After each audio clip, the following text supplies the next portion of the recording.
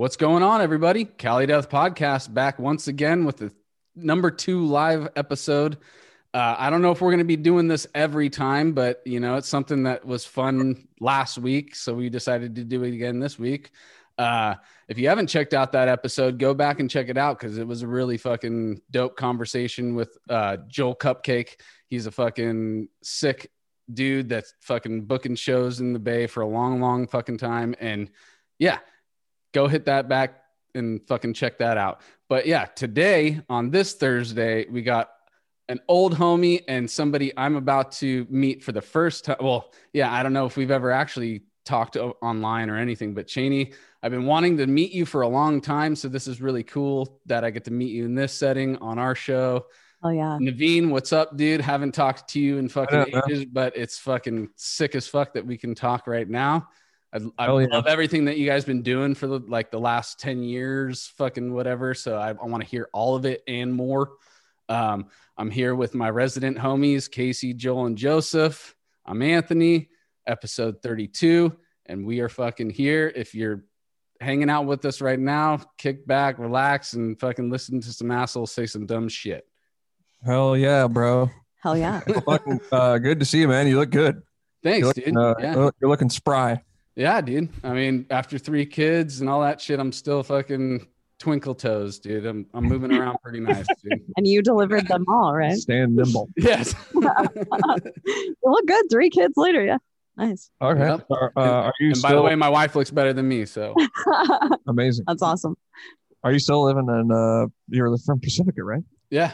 Yeah. Still in Pacifica. I'm in fucking been here all my life, dude. And, amazing. Got a hold of a piece of property at a time that was right for me and lucky family. That's awesome, man. The property thing is something that we talk about all the time and how it's close to impossible to own something here because it's so goddamn expensive. I wouldn't be able to do it now. Yeah. It was the timing. That's all it was. That's amazing. You're very lucky. I took advantage of fucking the rest of the world plummeting for a while. Oh, okay. So during think with the pandemic and shit that like shit would drop, but in Santa Cruz it's like skyrocketed. Like it's like for like a 1-2 bedroom. Like I was at a pizza joint the other day, and I was looking like next door was a real estate office, and I was looking at all the pictures. It's like 2 bedroom, 672 square feet, 1.2 million. I'm just like, fuck. Oh like, my God. That's gonna be like, I mean, your payments are gonna be like $6 or $7 grand a month for that. Like, I think that something like this was definitely like a thing that pushed people over the edge to the other side of whether or not they'd be moving. It's like they want to get out of, they feel congested in the place that they're in, they end up moving out. A lot of people down south in Southern California and all that, everybody's like switching places right now because it's like nobody really feels like comfortable maybe in the places that they used to. I don't know. Yeah, for sure. Totally. For sure. We've thought about it for sure. Gone somewhere a little bit cheaper.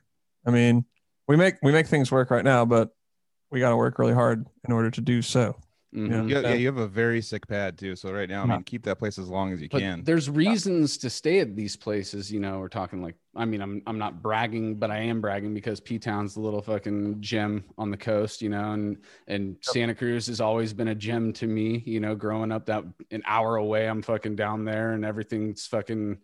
I fit right in down there, So it's just like these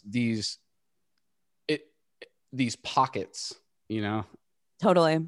Santa Cruz is a really cool community within California as well. Like just being from the Midwest where I'm from, sorry to interrupt you, but I'm not. No.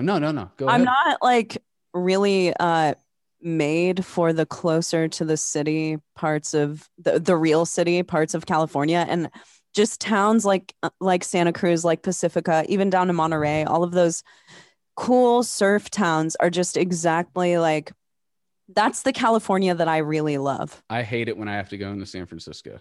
I'm not a fan. I fucking despise it unless it's for a show or something like that, like something that I'm excited for. If it's for anything else that I'm not excited for, I'm just like, fuck, dude. How was your experience? Naveen, you lived in Oakland and San Francisco. Yeah. Well, it was all right. It's just stressful because honestly, for most of the time, you just kind of want to do your daily routine and then go home and have that be easy, and you're not really thinking about like, oh, it's so cool that I live in San Francisco. You know what I mean? At least for me, that like the type of person that I am, I'm not really like a huge city person, but Same. I honestly think I could live anywhere, like as long as I have like my guitar and I can make music and stuff. I don't really seem to be too affected by where I live, and I think maybe that's because I don't know. I started touring pretty young, and that straight up sucks. So you have to just get used to like just whatever. Have you ever lived anywhere away from an ocean though? Not well, sort of. Like I lived in North Hollywood, so that really sounds not that far, but it's like to get to the ocean would probably take you like an hour or two. Well, I remember one day we rode the bus from our house in North Hollywood down to the ocean, and it took us 3.5 hours. Yeah, it took like it was fucking nuts, and I was just like, I'm never going to this again. Yeah, or I guess you could. I mean, yeah, like so it's not that far technically, but I never went to the beach. Yeah. You know what I mean? Right. And honestly, it's kind of funny. We were actually down in Capitola Village right before this, and we were sitting there, and Cheney was like, "Yeah, I don't think I've ever gone in." Like, I never have. I've lived here for 9 years, and I've never. I maybe have dipped my toes into the ocean 2 times because it's freezing. The ocean is so fucking cold here. There's no. It's not joyous to go into the water in the same way that it is in Florida, where it's very warm outside. Or Hawaii, like yeah. You could fucking dive right in board shorts in Hawaii, no problem, and it feels like you're in a fucking pool. I'm in San Diego, so yeah, it's kind of like that. Yeah, that's okay, you're getting but that. I mean, I would characterize living in Oakland and San Francisco as hell, pure hell, for sure. Don't you notice sometimes though that the people that who live in the city are a little more pissed off, like a little more agitated all the time than anyone else? On edge. Yep. Yeah, dude, because they constantly, like, when they park their cars, there are no designated parking spaces. So when they park their cars, they have to like worry about, am I parking it there at the right time? Is street cleaning going to come through? Is someone going to fucking break into my car? What's going to happen? So that's a whole stressor. To eliminate that, I would have to like not drive a car if I lived there, but then you're confined so much more after you lose your means of transportation, I've got the ideal like deal if you want to live in a city. All right. So you don't have a car, you live in like a small apartment, right? And you don't have very much stuff, and your occupation is like poet or something like that. Writer. That would be fucking sick. I could definitely see that. And you that just being go cool. to the coffee shop every day and get an make that sustainable, dude. Yeah. Exactly. You just kind of cruise around and like that's your thing. You never really leave like your little neighborhood. Like then it's I could ideal. definitely get into that, but for me, like I have a car, I have drums, I have all this stupid stuff, and like, I mean, when I lived in the city, like my kitchen was my studio. You know what I'm saying? Oh, that's so it's like it's just goofy, straight up. Goofy, sense. And then, but what is funny about that is I had a 1-bedroom apartment, and it was $1,100 a month, utilities included. And I remember being like, God, this is fucking just like such a ripoff, Yeah. And like now I don't even know how much it is. I know that rents are going down though in San Francisco right now, but yeah. Like they're at like I think they're like 30% down or something like that. It's a big drop. Yeah. I know for a while there that same apartment would have been like $3 or $4 grand, like probably what it is now. I mean, actually, no, it's probably 25 now. If it's gone down a little bit, but still, But it sucked. I mean, it was a shithole. It was like in the outer mission, but it was cool, I guess. I mean, I don't know. I'm sort of a creature of habit, so it's like, at the end of the day, I just want to go straight home, do my thing, play guitar, whatever, and like, there's just a ton of people up in my way, and since I live there, dude, I was like, I will never live anywhere where I can't just drive my car like directly to my front porch. Like, I'm not even talking about like a 15-foot walk, It's been like car directly seriously to door. That's like, something that I'm unwilling to give up. Like I don't want to park my car like a block away from my fucking house and have to walk up 3 flights of stairs. Dude, one block would have been a dream. That would have been like, yes, I got a fucking super sick spot tonight. I know. And I've noticed because of that though, Naveen is willing to park like the farthest place away from any place that we're going. Like if we're going to Home Depot, he'll park at like the back of the parking lot. Just like not even look for spots just because he's so used to that parking far it's away like, from there's a spot. We should probably just go ahead. Yeah, that's exactly how I do it, dude. It's like, it's not about distance. It's just about finding the spot as quick as you can so you can just move on to the next thing, dude. It's like, 1 in the hand, 2 in the bush. Like you got 1 in the hand, you see one right there. There's 2 in the bush. There might be that front spot that you might want, but like, fuck, like trying to go find that thing. Going to be there, and then you're going to swoop back around to where I know it's parking famine mindset. While I'm already pushing my cart into the store. Yeah, I lived in like downtown for 1 year. That was like on Geary Street, right next to Polk, like right by Van Ness. You know, so that's like in the heart of like just down like a block away from the Great American Music Hall. You know, and like I had to park. Like before I had a garage, which was like $300 a month. That was fun. But before I did that, I had to park like 4 or 5 blocks up the street near like Japantown. And then I'd walk on, or was it Franklin? I think I'd park on, and then I'd have to walk down, and then I have to move my car by 10 a.m. So I'd have to like get up and then move it somewhere like closer and try to get like a meter until I had to go to work, like because I worked in the afternoon. Jesus, it was madness. And then I got my car got broken into so much that like I just was like, okay, I'll pay $300 a month. That windshield cost me like $400. Yeah, you know? Like dude, somehow my car never got broken into. And I was also thinking of this the other day. I remember this one time I went to a show at Great American Music Hall, and it was like after. So I used to live in Santa Cruz, and I would drive up to the city to jam with Animosity. Mm-hmm. And I went up there, and we had jammed, and then I went and jammed with this other band, right? So I had my drums in the car, and then I went to a show at Great American Music Hall, and I think about this all the time because it's so dumb. I parked my car on the street, whole drum set in plain view in my little hatchback Ford. And I always think of like, I didn't even really think twice about it. I was just like, yeah, I'm just going to go to this show. But it's like, now I would never do that. But I think at the time, think about this though, dude. Like, it's a smash and grab. Like they see a whole kit of drums are like, really what am I going to do is grab one cymbal and fucking run, true. You know? That's true. Like they want to find the stuff where it's quick smash. Like, outside of a suffocation show, I got my mom's expedition broken into because some chick we were with left her fucking purse on the seat. But that's a smash and grab right there. Yep. You see a purse on the seat, it's smash the window, grab the purse, you're out. You know? Yeah. But it's so fucked up because that's something that Naveen had to teach me not to do. I'm so not used to having to hide my purse and hide my weed and everything. Yeah. Well, to this day, Naveen will like catch me leaving things out in the open that I just never would have thought would like, I'm taking all the shit. I'm taking the phone charger. I'm taking the don't leave anything. It's so much more neurotic than what I'm used to. It's crazy, just what you have to be aware of. And I feel like that adds this whole extra element onto people's lives that they shouldn't really have to deal with. And it sucks. That sounds like a good segue to get into a little bit of your past, Janie. I got one more car breaking story though. Okay. So sorry, Janie. I want to hear it. But my favorite was being parked in that alley by the Furniture Dome. Do you guys remember that apartment? Okay. No, you've been there. Oh, the Furniture Dome. Yeah. Oh, I've been. Sorry. The legendary Furniture Dome, you know. And so I used to be parked in that alley, and at the time I had a Toyota truck that had like a camper shell on the back, and there was like the 2 sliding windows, and so like those were locked like in the inside, but someone like one night like cut like a perfect slit like around the side window, like slithered in like a snake into the back window like of my truck, and like just stole like my like cheap phone chargers and my like booklet of burned CDs.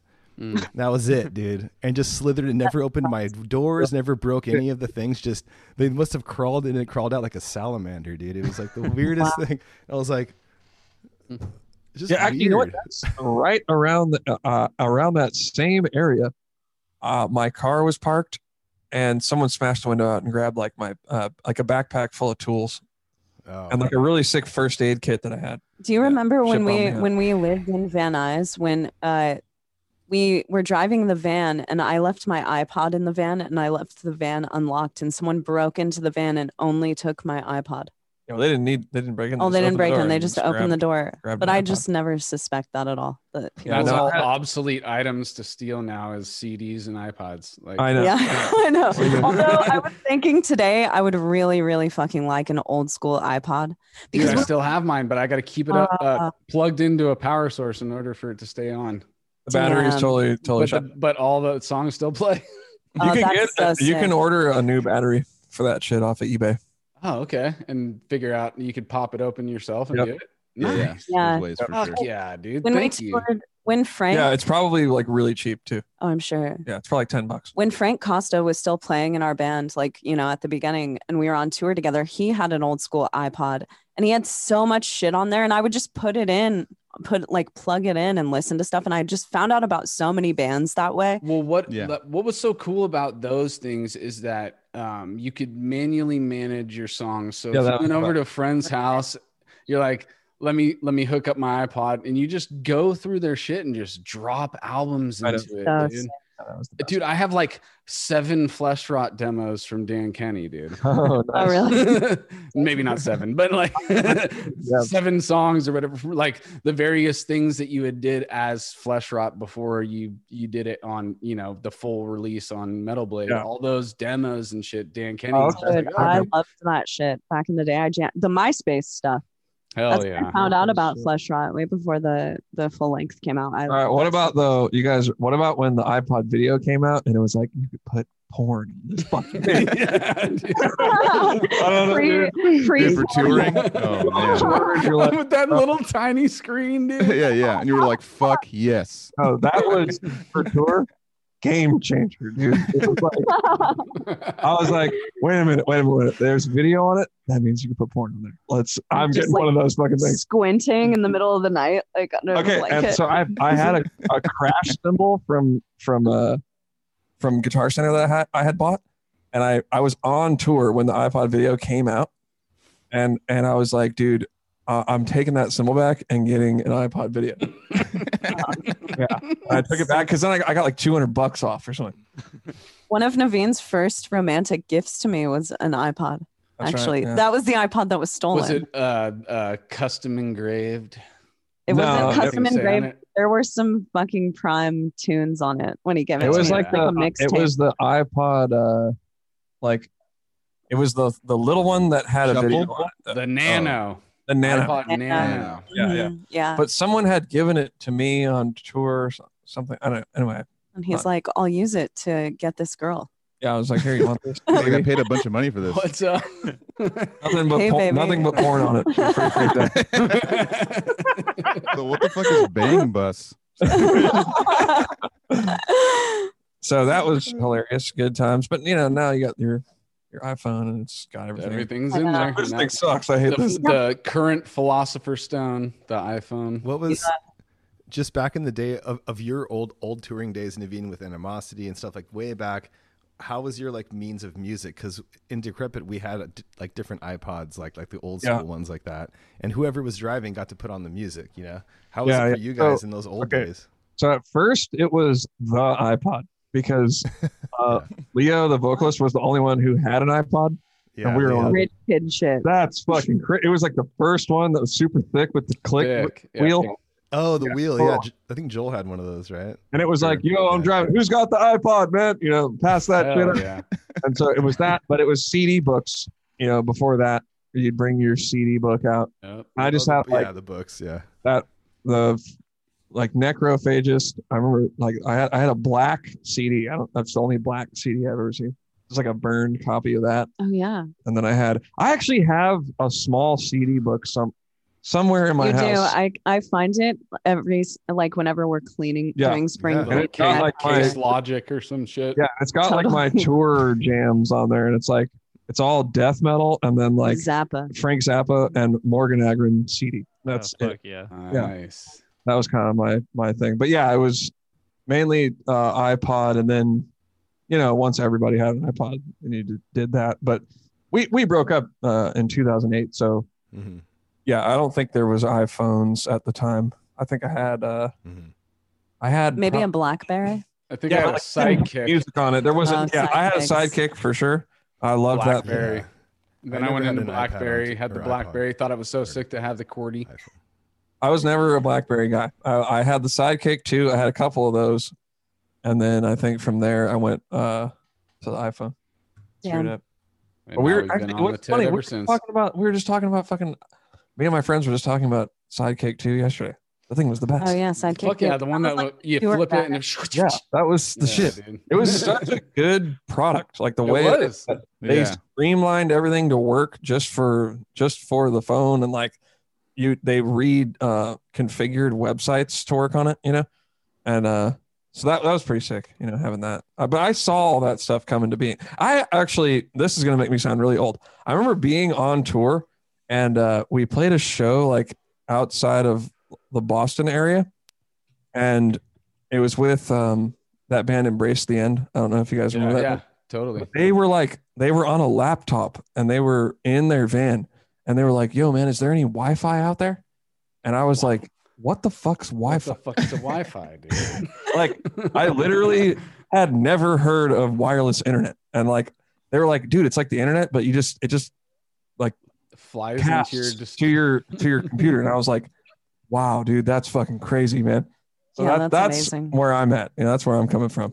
Hell yeah. I would definitely borrow Anthony's Sidekick in extreme lonely moments and visit certain websites. Dan would send me like nude pictures, and it would take like 10 minutes to download. It's like the pictures going like.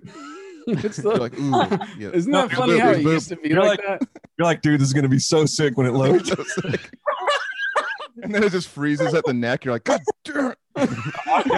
Funny story about that too. I remember when I had my Sidekick too, and I was like, I was driving around one day, and then like I pulled over, and I was on Mission Street, and I like, because I was like, I wonder if I could look up like porn sites on this thing. You pulled over. You're like, I gotta pull over and see if I can. It's like a whole new thing. Like, what does this thing do? It's like an epiphanous moment to where you literally have to pull the vehicle over. Dude, pulled over, and I tried, and it loaded pics, obviously.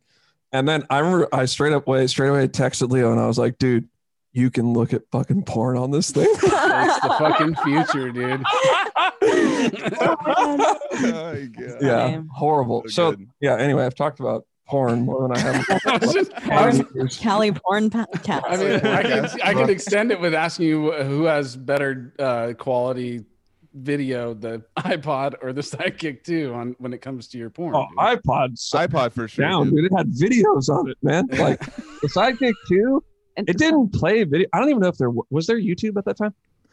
I don't know. I didn't have the phone. Yeah, what year did YouTube start, guys? Like 2006 or 7. Or 6 or 7. Okay, that was like 8. Okay, so it was around that. I want to say this was more like 2005 that I got that thing. 5, 6. Mm-hmm. So maybe there was YouTube, but I don't think it was. But people weren't watching YouTube on their devices yet. That was like a knob that like came like later. YouTube came first, then it was like apps for YouTube. You can watch it on the device. In like the 2010s, and people would start watching YouTube all the time. Well, then it's like the iPhone. I remember when the first iPhone came out, like it had all these capabilities, but the internet network was still kind of slow.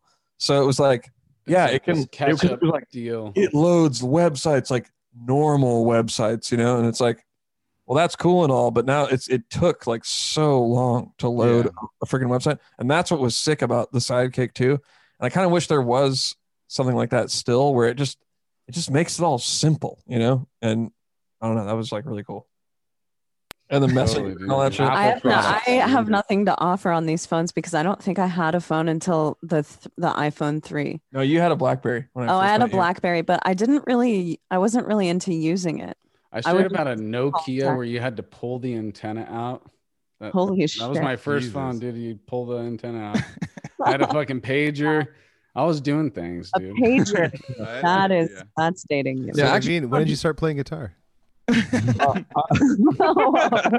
I want to go back to where I wanted to. I know, I was just fucking around. I wanted to get into Cheney a little bit. Yeah. I wanted to get into Cheney because she said she's from the Midwest. I heard you're from I listened to you guys's. I actually really enjoyed your recent Metal Blade announcement podcast. I loved it. I loved it. You guys were great. Yeah, I was watching it. Yeah. I hit him up and was like, "You guys need to get drunk more often on your podcast." Yeah. You know what's funny? Right. My mom particularly loved that episode, and she's an avid listener. You guys were having a blast, and it made me. I was busting tires while I was listening to. Like, I'm having a good fucking time with these guys too, and these guys and gals too.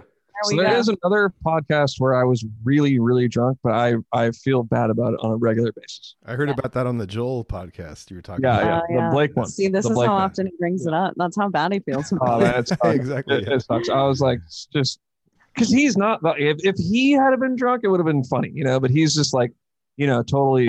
Yeah, he's all just Johnny B. Good, like straight up dude, Mr. Captain America, and it's like I'm over there like, dude. But this is literally this is what happens every time we're around BT Bam. I know, not just with you, it's just because they don't like really participate in drinking as much as we do. So you get us on a bus after a show after we see them perform Colors in its entirety, and we're like, fuck you. And they have like I was at that Oakland show, by the way, mountains of beer on their bus because they somehow still people give them beer, and like I think only one of them sort of drinks it here and there. So they have like mountains of beer, and I'm like, dude, let me have these beers. Like, are you kidding me? And it's just they're like, yeah, whatever. It's off kilter. So it's just not good, man. It's not good. No, it actually wasn't bad at all, and it's never embarrassing ever. Because I went back and listened to the episode because Naveen wouldn't check it out, and I was like, okay, I'm gonna check it out and see if it was bad.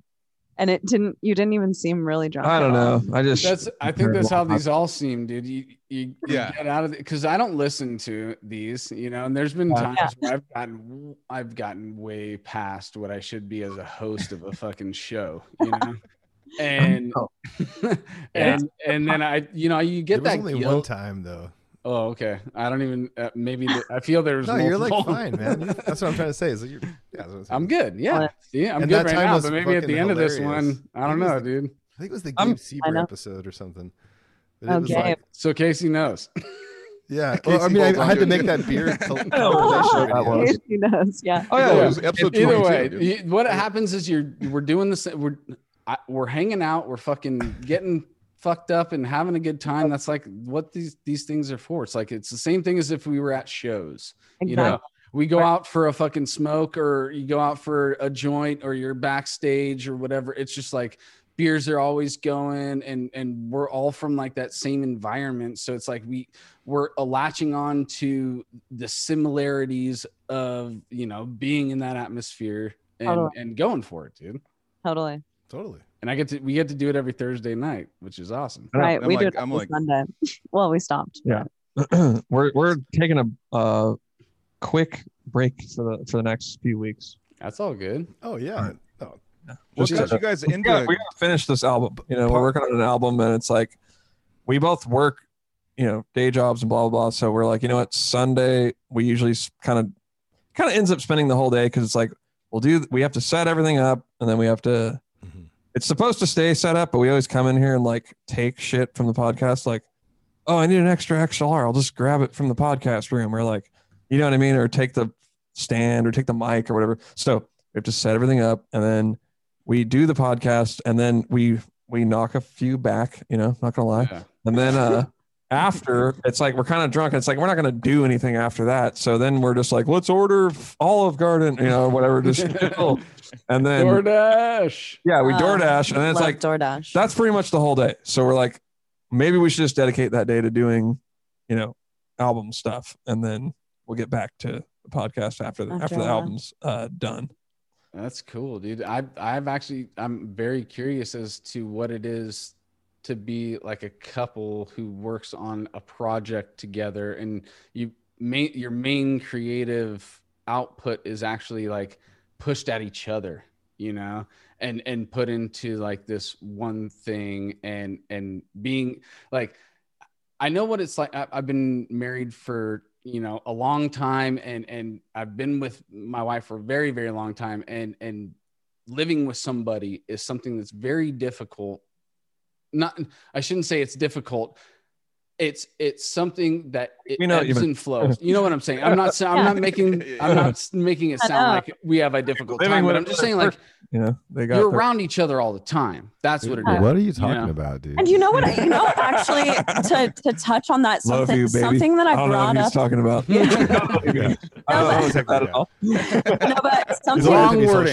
Something that I was thinking about a couple of weeks ago and brought up to Naveen is that it's interesting that in public school or in school, they do not teach you relationship skills whatsoever. Mm-hmm. Like they do not teach you. Most people end up in a couple and end up needing to learn and understand how to coexist. Mm-hmm. And you're not taught any of these fucking skills ever as a child at all. You're taught it on the playground. That's when you're taught your social skills. But no one is really there. You're not being offered anything of valuable information. It's like if you fuck up and you hurt someone else or you do something wrong, you bully someone else, then your actions are being interjected on. But there's no this is how you maintain a healthy relationship or friendship with other people. Nothing like that comes up at all. And I feel like that's something, along with like, how to pay taxes and how to run a business or be like a self-sufficient human. These are the things that I think should actually be focused on more in school. Whereas, because that's what you're dealing with the most when you grow up. So going off of that, like, it is, I don't think it's not difficult, but it's like you have to learn how to coexist in a house with someone else. All of your stuff is their stuff. They move shit around that you don't want moved around. They do things that you wouldn't necessarily do. And therefore you're like, maybe analyzing what they do. So I think we both totally understand where you're coming from on that. Yeah, no. And I was waiting for you to finish just to backstep. Obviously it's not fucking difficult. I not only have my wife, but I have 3 kids as well. And I've actually, to tell you the truth, we found out the balance and it's going really well, and with all the, trials and tribulations of having 3 children and all that stuff is added in there. But as a couple, it's like, we know exactly how to handle shit. We know what to do and all that. But what I was trying to say is like,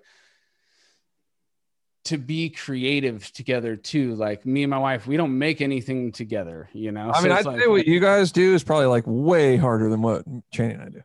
It's like, it's just fun. What am I saying? I got 3 kids. We don't do anything creative together. I'm talking stupid again. Dude, we definitely create together. We literally created together. Yeah. So, life. It's not that big deal. But I get what you mean, because those things are obviously like, mentally people keep albums are babies too, separate, in a different way for sure. But dude, I think it helps that Shane and I are like, personality wise, we get along well and stuff like that. Well, obviously we get into little bickering matches. But who doesn't? Do a fight with every person I've been in a band with ever. Me too. It's like something and that every person you live with too. Or tour with. But, totally. I mean, for the most part, it's pretty easy. And then like on the new album, like I just wrote the whole album, so that's been honestly way easier, because I think we just kind of I think Cheney and I have like a more similar music taste, you know what I mean? There hasn't been anything like, oh, what am I gonna, how am I gonna do vocals on that part, or something that might be kind of out of her wheelhouse. Like I know how to write stuff where I'm like, yeah, Cheney's going to totally kill it on this part. With that being said, I think that because we have such a close relationship with each other, and there are all of these other elements of Naveen and I that just fit together. We have a good relationship. He's my best friend. We get along on all of these things, but we also can critique each other, and it doesn't really. Neither of us are bothered by doing that. Like if there's a riff I don't like, I'll be like, I hate that riff. Like I think we should actually change it. And he respects my opinion. Or if I'm not hitting a note or something that he thinks I should be hitting, then he'll be like, that sucks. We need to change it. And I think that we we have a really honest relationship in that way, and it allows us creatively to, go in directions that I don't bullshit. Exactly. Yeah. Exactly. So, but honestly, it's from where I stand, it's nothing but good stuff it looks like almost the most part. Awesome. It's really awesome to be able to like, I think it enables us to get a lot more done because we don't have to schedule anything. It's just, we're just here at our house and we just work on stuff when you're off work. Yeah. But it's also distracting because it's like, we want to, like today we were like, all right, we're going to fucking get up early and we're going to get some shit done. And it's like, we went to Capitola Village and like got drunk Mexican food. And but also, like, it's nice outside though. Come on. I mean. It does. Like I said, I think there are a lot of things that help because I know a lot of people who I don't think that they would work well together necessarily. And Naveen and I just have a lot in common. We like a lot of the same shit. It just so happens that we met through music. That's why we know each other, and we have a mutual love of a lot of the same shit. And we were together for like 6 years before we started a band. You know what I mean? So we kind of knew each other. We already like worked out. Really knew each other. Yeah, we already worked out all the weird shit before that. Going back to like you guys being, in a band or meeting through music and stuff like that. Cheney, you were in Iowa. So going back, kind of pedaling back to you in Iowa. So I know you were in a band called Systems, right? Was that the band? Yeah, but that was something that I started doing. Okay, so the dudes through Systems I actually met because so Animals as leaders, Naveen used to be in Animals, and on Naveen's like last tour, I was scheduling the lessons that Tosin and Hav and Naveen were doing.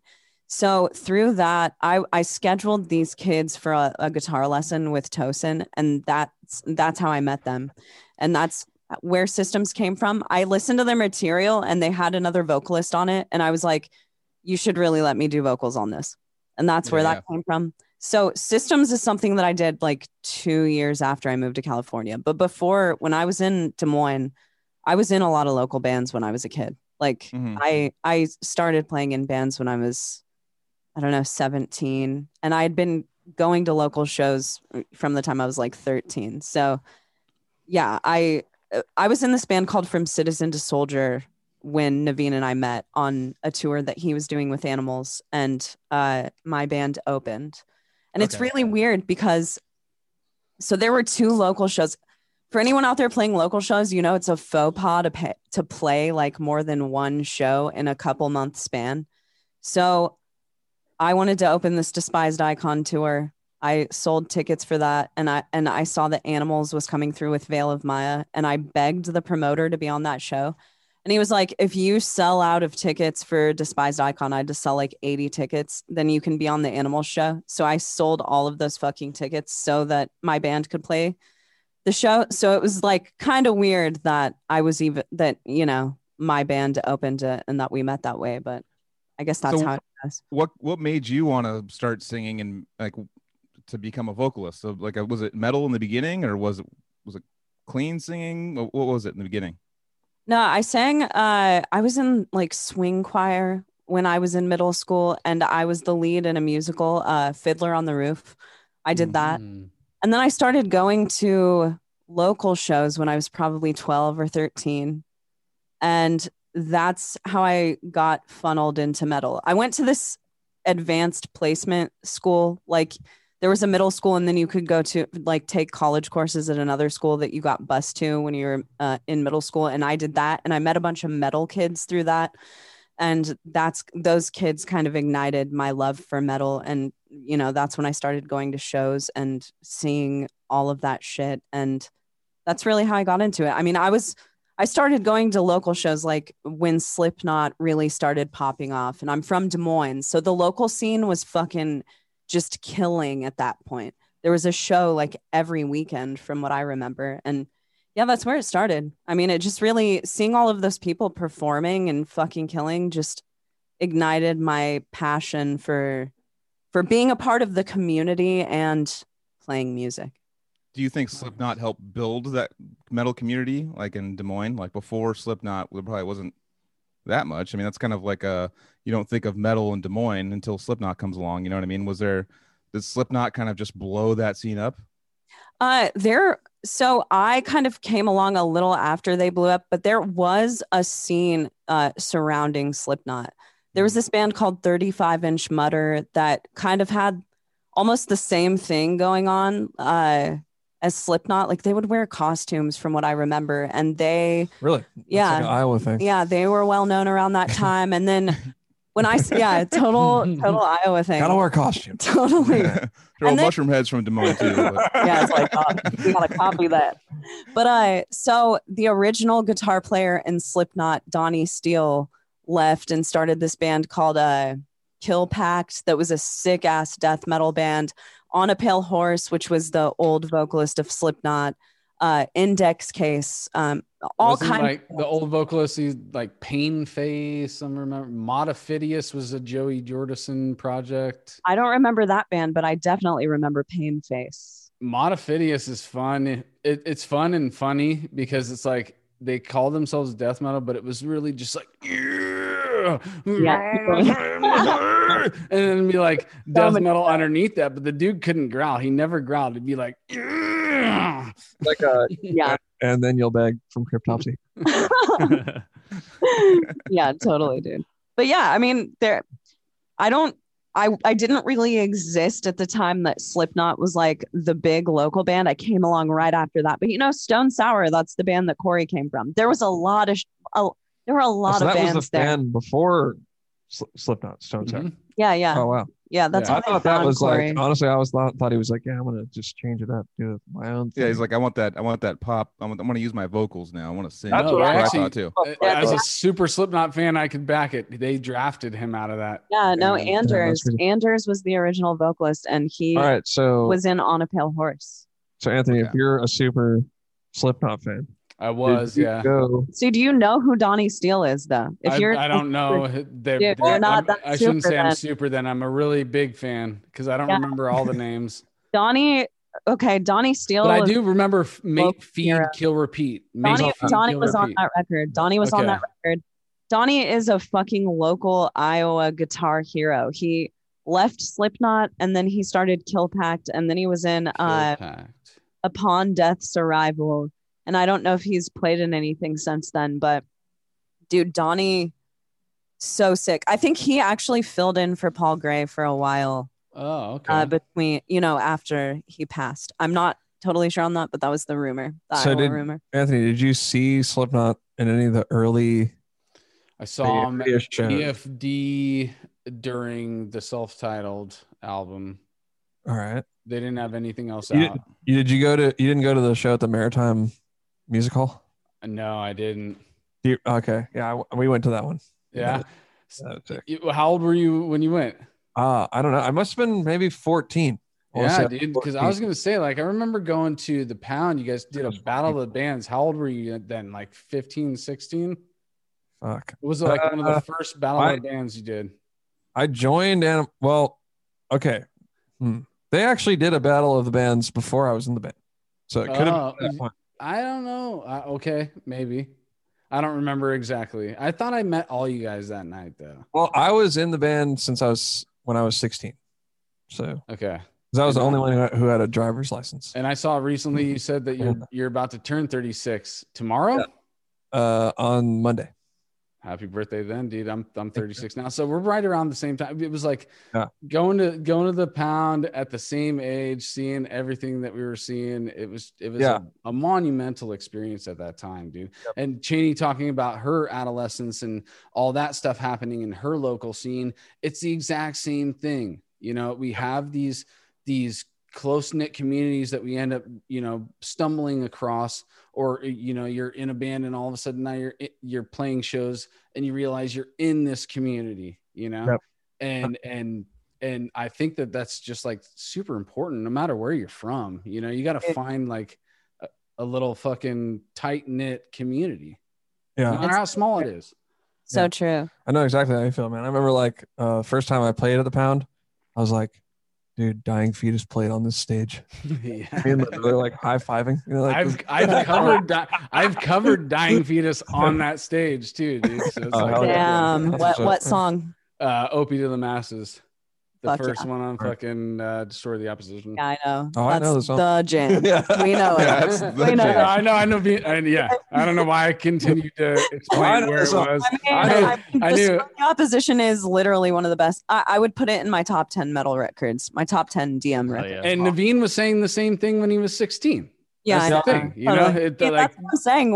We have a lot of those things in common. Mm-hmm. When you meet up with all these anybody, you know, you figure out what you're into. Like I'll never forget the Animosity guys were always like, dude, the next, like, I remember Frank being like, the next one, dude, we're really channeling Misery Index, dude. Yeah.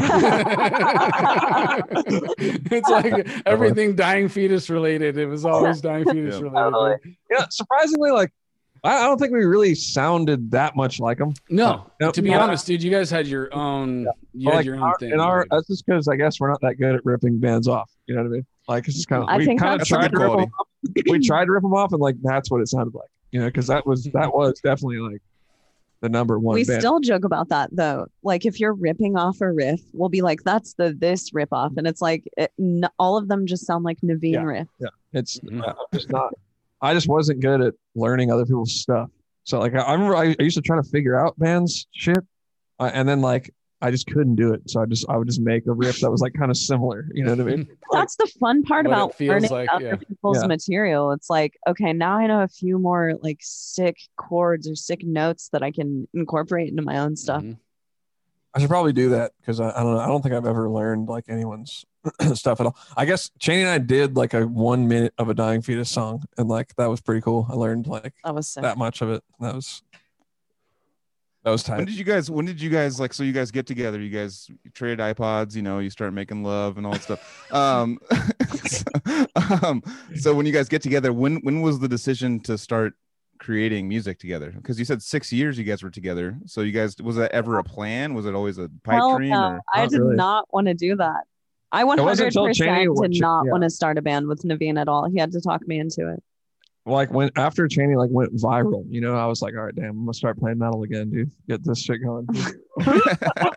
jump on that train. So as you're doing the Naveen K shit, is that? Yeah, I was like, fuck it, I'm gonna go do dubstep. You know, like I found out electronic music, and I was like, these guys are rolling around with like nothing but a laptop. I want to fucking do that, dude. Fuck all this gear, all this bullshit. You know. And so that kind of morphed into like me playing drums to it because, you know, I can't get away from drums and everything. And then Cheney made like Veil of Maya needed a new vocalist, you know.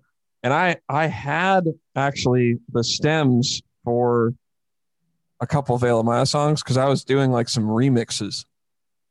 And I was like, hey, you know, Mark, do you mind if Cheney does like a cover? Like I already have the stems, I'll just take the vocals out. And he's like, yeah, no, whatever, it doesn't matter. And then so we made that video and like, you know, it went pretty, I don't know if it went viral, but it did really totally well. Went viral. Yeah. I woke up, it was the week of my birthday. It was like a big deal. And Naveen was going on tours. So we put it up on a Friday and neither of us, I was like, okay, it's going to be cool, whatever. And I woke up and like Revolver magazine had reposted it. And we're talking about, I'd never been in a band that had been reposted by all of Injection. Like before that, Cheney is like local status. Yeah. And like, I was in Systems and Metal Injection posted it and was like, should this girl be the new vocalist of Veil of Maya? And all of this stuff. You know, it did blow up from my point of view. It was fucking crazy. No, I remember seeing it. I actually texted Mark and said, you guys should get Cheney in your band. I literally saw that video and I texted Mark. Had you met her before? Yeah, we had. I think we had met that one time, like in the parking lot. Yeah, Wells Fargo. Yeah, that's right. Totally. Yeah, exactly. Yeah, definitely. Like it. Yeah, it did really well. Honestly, it was funny because I went on tour like right after that, and everybody on the tour was like, oh, that's your girlfriend? Like she's fucking crazy, you know, she's sick, blah, blah.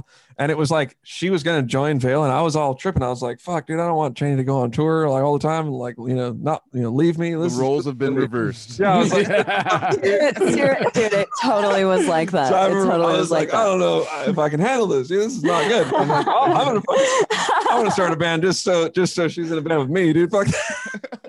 You got to lock her down that way. Right? It just so happens that Frank Costa, who's in Animosity, Now he does Realms of Vision. You know, he's got his project, but he came to Naveen to do that right around the time, like, Naveen, you should track my project. And Naveen was like, dude, fuck your project. Let's start a band together with Cheney. I was like, let's start a death metal band. Because, I mean, truth be told, all of that, what I said, there is some truth to that for sure. You know, but I'm not that psycho of a boyfriend where I start a band. Obviously. But I know you're embellishing because you're on a podcast live on YouTube. Yeah, there's a little bit of truth there. But I was honestly like, I'm starting to miss playing metal, you know, and I was kind of getting back into it on drums and stuff. Like I had got a place to practice drums more. And Frank hit me up and I'm like, dude, let's fucking start a death metal band again, dude. And Cheney will fucking do vocals. It'll be sick. Yeah. And then, Evan had just quit the Faceless. So kind of everything aligned at the perfect time that it was like, let's do this shit. And we just honestly planned on tracking the first EP and like having fun. And we were like, oh, cool. We'll play some local shows and maybe fly Evan out to play one whatever. show. It'd be fun. You know, it'd be cool. Yeah. Like we're all kind of old or whatever, like fuck it, you know, we're at that point I was like whatever. It's funny because I was like 29. I was just about to say you're turning 36 tomorrow, dude. I know. Like, so I was don't call yourself old now because then it makes me feel old. Dude, I don't feel old. I don't feel old. I feel like I'll never be old. You know what I mean? I'll never be old. That's the state of mind. He'll be like the Buddhist monk meditating at the end of his life to extend it like the inception, dude. I know. I'm good to go. Like I'm definitely gonna live a long time. But so we got that. But with that being said, but even before all of this, Fleshrot is like in my top 10 metal records. I would put Dementia Dyslexia. Like I loved Fleshrot a lot far before Naveen and I were together. Speaking of Fleshrot, do you remember this place, Naveen? I don't know if you remember. It's called like AAA mini storage or something. Dude, he was playing drums there until like last year. I know. Until we moved into here, I went back to AAA mini storage and I had a pretty sick space up in there, man. Oh yeah, it's still going strong, huh? Still going strong, dude. Because my mom had a spot over there, and I went over there to help her like put some shelves up. Yeah.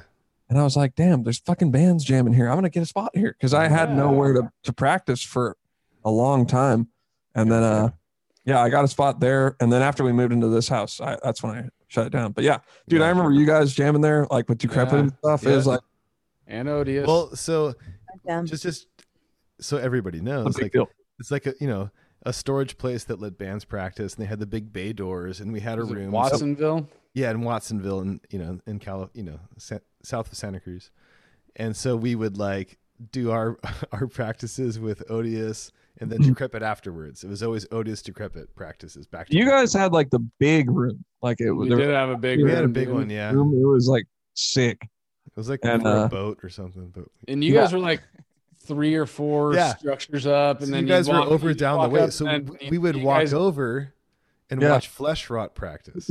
Or watch you guys doing Empire songs. Yeah, the Animosity dudes.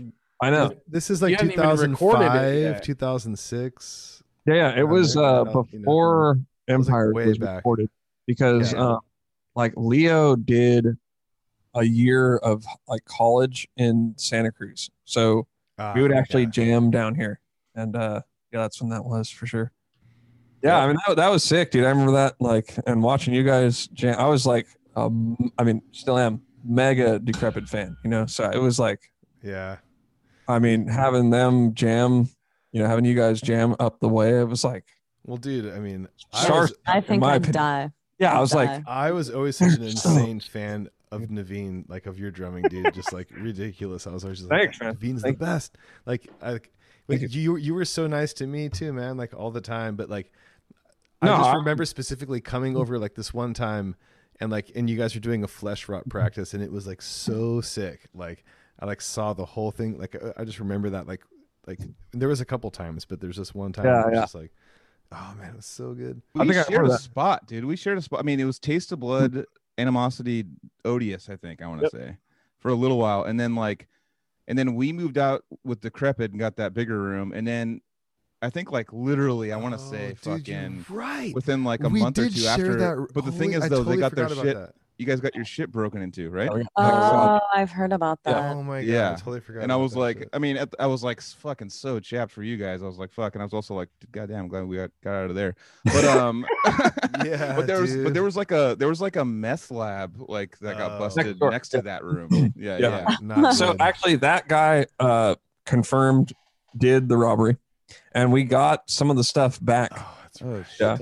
Yeah, we got some of the stuff back. I mean, it was pretty shitty. Like, our amps got stolen. What was funny though is nothing. The only thing of mine that got stolen was my Axis double bass pedal. That was it.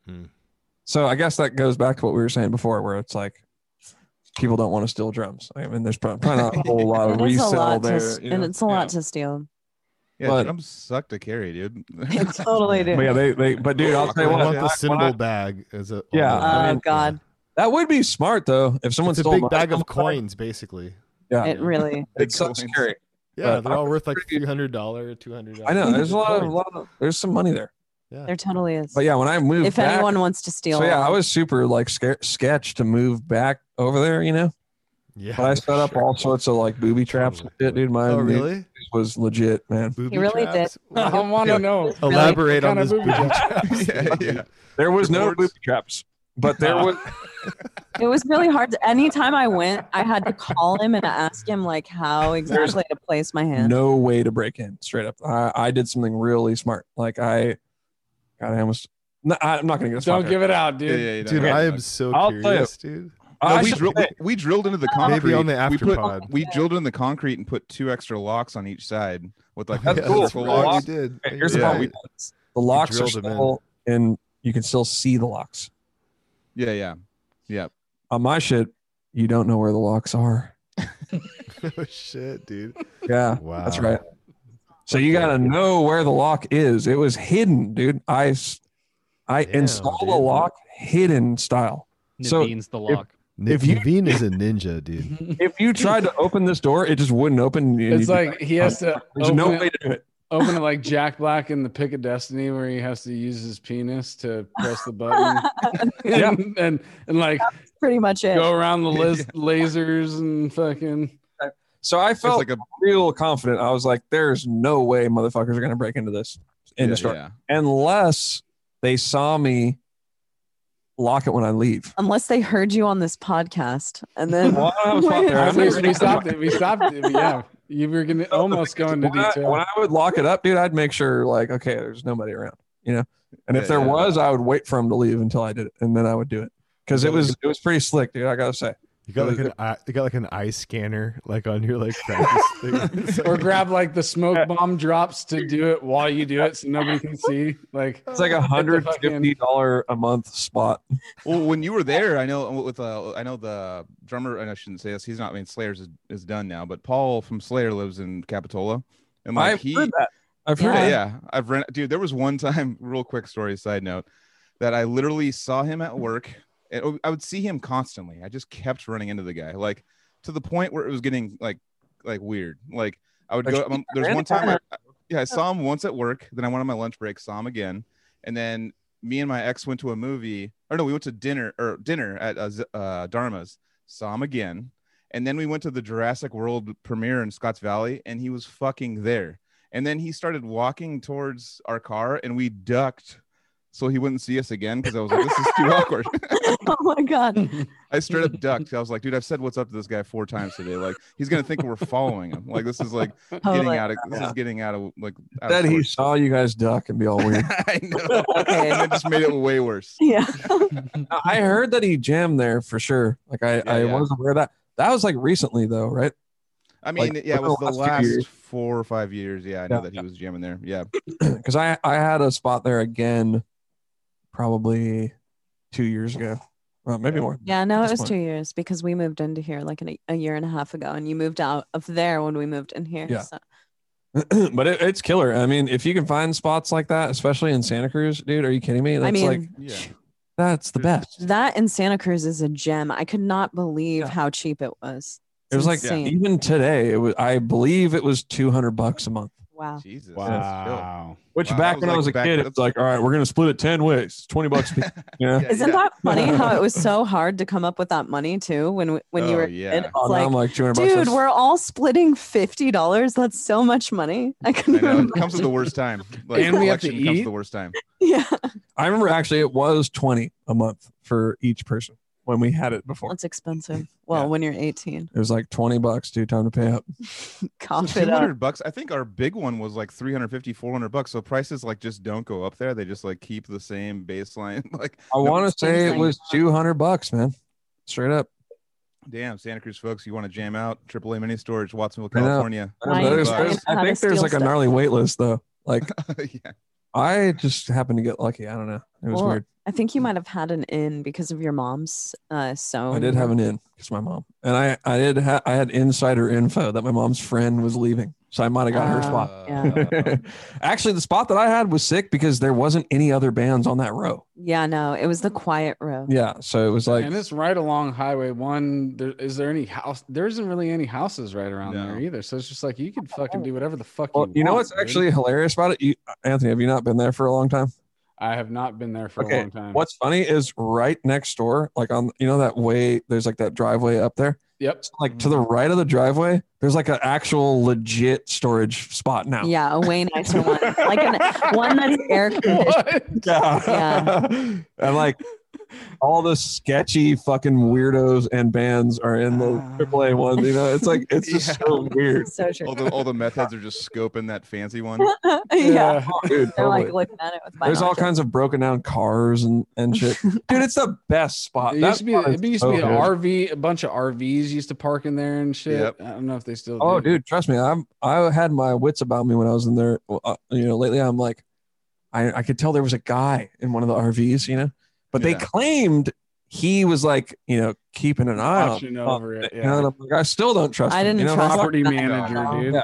Yeah. Everybody knows about a property manager, even at a real rehearsal studio. Did you ever had a rehearsal studio that had a 24-hour rehearsal property manager? It's like, what kind of guy is that, dude? It's a guy that never sleeps, dude. And how does he not sleep? He tweaks. That's how he does it, dude.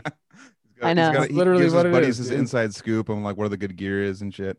Totally. So that's why, like I said, I was like real.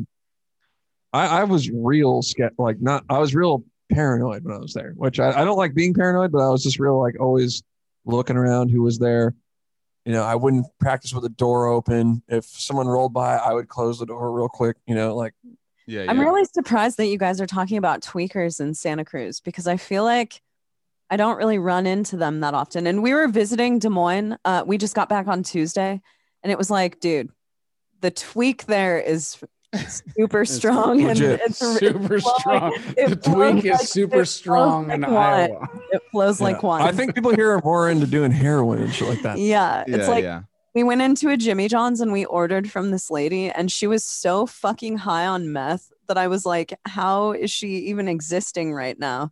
And then 2 cops walked in after us. Well, and we ordered. Thought they were going to arrest her. I thought, I was like, how are they not? How are they not? She was tweaking so hard, and she was like, she was overcompensating. So she was coming up with all kinds of stories to tell the cops. And I was just watching from afar, like, you should know that this actually makes it look like you're tweaking even harder than you think that it does. You should not say anything right now. She should have been like, I got in a condition. My eyes bulging out of my head. That's if you listen to YMH podcast, you'll learn the tweakers go to the cops. That's what it is. She probably called the cops on herself, dude.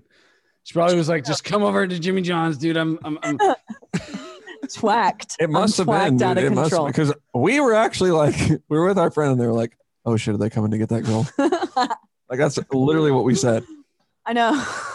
And then the cops accidentally grabbed our sandwiches. So on the way out of Jimmy John's, they like apologized to Naveen, but I thought that they were yelling at us to like mention something about the girl who was twacked out at the cash register. No, they were just like, hey, we're sorry about that. Yeah, I thought they were talking about the tweaker, but fuck, dude, this is just getting sandwiches. Why is my life not have anything like that, dude? Like in South City, if I go to fucking grab a sandwich or whatever, like you're not gonna see somebody weird in South City, dude. I guess I don't know. We've seen some shit. We're going and visiting Casey. Going to visit Casey. We saw like a gnarly Nations was definitely going to be. What are you guys a shit talking show. about? What are you? I have no idea what you're talking about at all. At Daly City Nations, dude, where you would possibly get a milkshake thrown on you, and we got milkshakes thrown on us, and just like wasn't Dan Kenny with us like that night? Yeah. I don't even remember. No, I think I remember I called the fight. I was like, there was like someone ran you felt it coming, dude. All right, we got in this corner, we've got a meth guy. In the other corner. So everybody knows this is like a burger place called Nations. It was like across the street from where I lived, and Daly City. That was bring entertainment, bananas. Dude. They brought the bananas. Or you show up super high and then you realize you're in front of 2 cops behind you in line. There was always cops there. That sucked so bad when I used to smoke and shit, and you get there and there's a bunch of cops in there. Yeah, but people were like shit-faced drunk, like throwing sodas on each other, and it's like but it's like just a little diner. They're on their break, dude. They're just trying to eat. It's like a super small diner, like that's like just south of San Francisco, like the first exit, like out of the city, and it's like open till like 2-3 in the morning or some shit, you know. And so those places, it's like fucking Taco Bell downtown Santa Cruz, like when the bars would fucking close, like people it's closed down. Closed. It's closed. I know it's gone. I know. They're like, this is fuck this. This is Taco Bell was like a war zone. Office, dude, this is not worth it, man. Dude, one time, dude, I was there once, and this guy was all pissed off, and there was like the menus were like up top, and this guy just grabs all the menus and just rips them and just shatters them on the ground. And I'm like, dude, that place is like shit show all the time, dude. Yeah. I got roofied at a show one time, and I like blacked out and walked out of it and walked to that Taco Bell, and I was so fucked up that I was acting very, very strange, and I've always wondered why they didn't like say something. Why is this girl acting weird? And it's because all of the fucked up people hang out at that Taco Bell. They didn't even. Yeah, they're like, oh, she's normal. No. Yeah. We think that we both got roofied. We definitely did. Yeah, because Jesus, we were at Motive. You know that place? Now are we giving Motive a bad name? Motive was great. I don't think it's, dude. Honestly, I don't think it has nothing to do with the place. It was kind of a bad motive though behind that. So we were there, and like, we didn't drink that much, you know. No, but I put my drink down, and I'm pretty sure it got roofied while it was done. Like Cheney drinks, and I drank some of her drink too, and we were so. I mean, we were. Well, I never black out. I do not black out off of alcohol. And stuff. It was raining outside, and we were still living at the barn behind Naveen's mom's house, and we both just decided to sleep outside while it was raining. And that's nothing that has ever happened before in my entire life. We've been eating a lot of food and gaining weight. It's hard to sit behind that COVID fucking weight is real, dude. That's especially with that. I mean, like we were talking on your podcast, like the DoorDash shit. I haven't been doing it lately, but it was like getting to the point where it was like 2 to 3 times a day that I would get DoorDash. Just you haven't been ordering at all lately? I do maybe 1 time a week now, but it was like 2 to 3 times a day. But it was like I was like looking at my the budget breakdown of it, and I'm like, dude, I'm spending close to like $70 to $100 a day on fucking just like food to come to my house, and I'm just like, yeah, whatever. I'm just pressing a button though. I don't know. It's like King Joel. I know. I'm King Joel.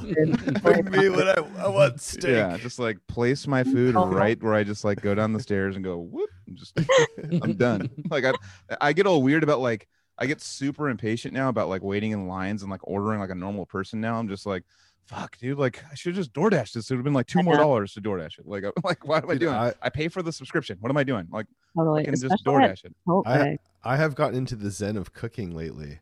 So I like really enjoy. I don't know. I just figured out that I enjoy like cutting vegetables and like that's stir fries. I'm like the stir fry master now. That's awesome. Straight up, dude. Dude, I it's kind of a zen thing. And I was listening to Entheos the entire time, and I listened to every single thing you guys did, and I love it all. It's so good, dude. Thank you. Thank you. Yeah, I can't wait for you to hear the new one, man. The new album is so 5,000 million times better. You guys are not. Joel's heard a couple songs. Yeah. 5,000 million. I want to finish. Isn't that 5 billion? It probably 5,000 million. Yeah, 5 billion. That's 5 billion. There we go. It's 5 billion. I just got something to say. Down. What I gotta say is that you guys are really fucking rad, dude. Your music is so good, dude. Really good. And it's super fucking original and all the, oh my God, dude. And like I've been watching, because like Naveen, I follow you, like, and I watch all of your stuff, and I've like mostly for like the last couple of years or a few years, like heard your stuff like through your like Instagram and all that kind of stuff, like posts, and I've like watched like clips and stuff. But digging deep into your albums and like listening to everything and like all the stuff that you did, all the electronic stuff, the vocal, like, dude, you guys are really fucking good, dude. Thanks. Thank you, man. Thank you. Yeah, really sick. Yeah, original too. Oh, yeah, like, Joseph's got something. Sorry, Joseph's been all. No, dude, that's it. Well, I got like 10 more things to say. I have something bad to say. I'm just kidding. No, I wanted to. I haven't even gotten to really introduce myself yet. Yeah, I know. How's it going, Joseph? What's up, dude? Can I just say I'm a big fan of both of you guys, but going back with Naveen to like Animosity and Animals, and like I've been there the whole time, dude. Like anytime you like imagine your fan base, it's me. Like I just have been listening the whole time. Thank you so much, man. I don't know what to say. That's so awesome. Like that. I just wanted to follow up on the Casey liking the Entheos stuff by saying I have a pair of the Primal shorts that you guys sold. Those are old school. I wish I was fucking wearing them. Like they're at my house. I'm at my studio right now. I forgot to bring them, but I was gonna like wear them for the episode. Yeah, dude, wear them and get the dick shot the whole time. Just put it. I could like stand up. Yeah. Pan down. Not wearing them. But yeah, dude, no, like I don't know. I have a bunch of questions for later on in the pod about earlier stuff too. But yeah, I just wanted to second that the Entheos thing is sick, and I like can't wait for. Dude, thank you so much, man. We appreciate that so much, man. Because we don't take that kind of stuff for granted. It means a lot to me, for sure. Oh yeah. When anybody is paying attention, it's just, I don't know, it blows my mind for sure. So actually, I mean, just to keep things going, the choice to go with just you2 being the band, and so when that choice was made, was the decision being, okay, we're gonna just hire buddies to play live, or because I know that you guys have on your podcast have openly said, we wanted to do like the band thing and blah, blah, blah. And then we decided to do just us. So what's the plan like playing live? Like, how does that work? Yeah. That's pretty much a good question, man. Yeah. Good question. Thank you. Good question, Joel. Yeah, that's pretty much what we're going to do. Well, really we made the decision out of a place where it was like, we don't want to be a band that's constantly changing members all the time. And that stuff is like changing all the time, because the reality is that Naveen has written a large amount of our music from the beginning. So it was like, we were like, okay, maybe we should just be a little more forefront and honest. He didn't play bass on the record that we're doing. So we do have a guy who played bass who's amazing, who we would love to take live. But the reality is that, yes, we want to be in a position where there's going to be a consistent band, and the band is Naveen and I, but we will take the best musicians live that we can possibly take. Like we prioritize playing live in a way. Like we want our live show to be as good as possible.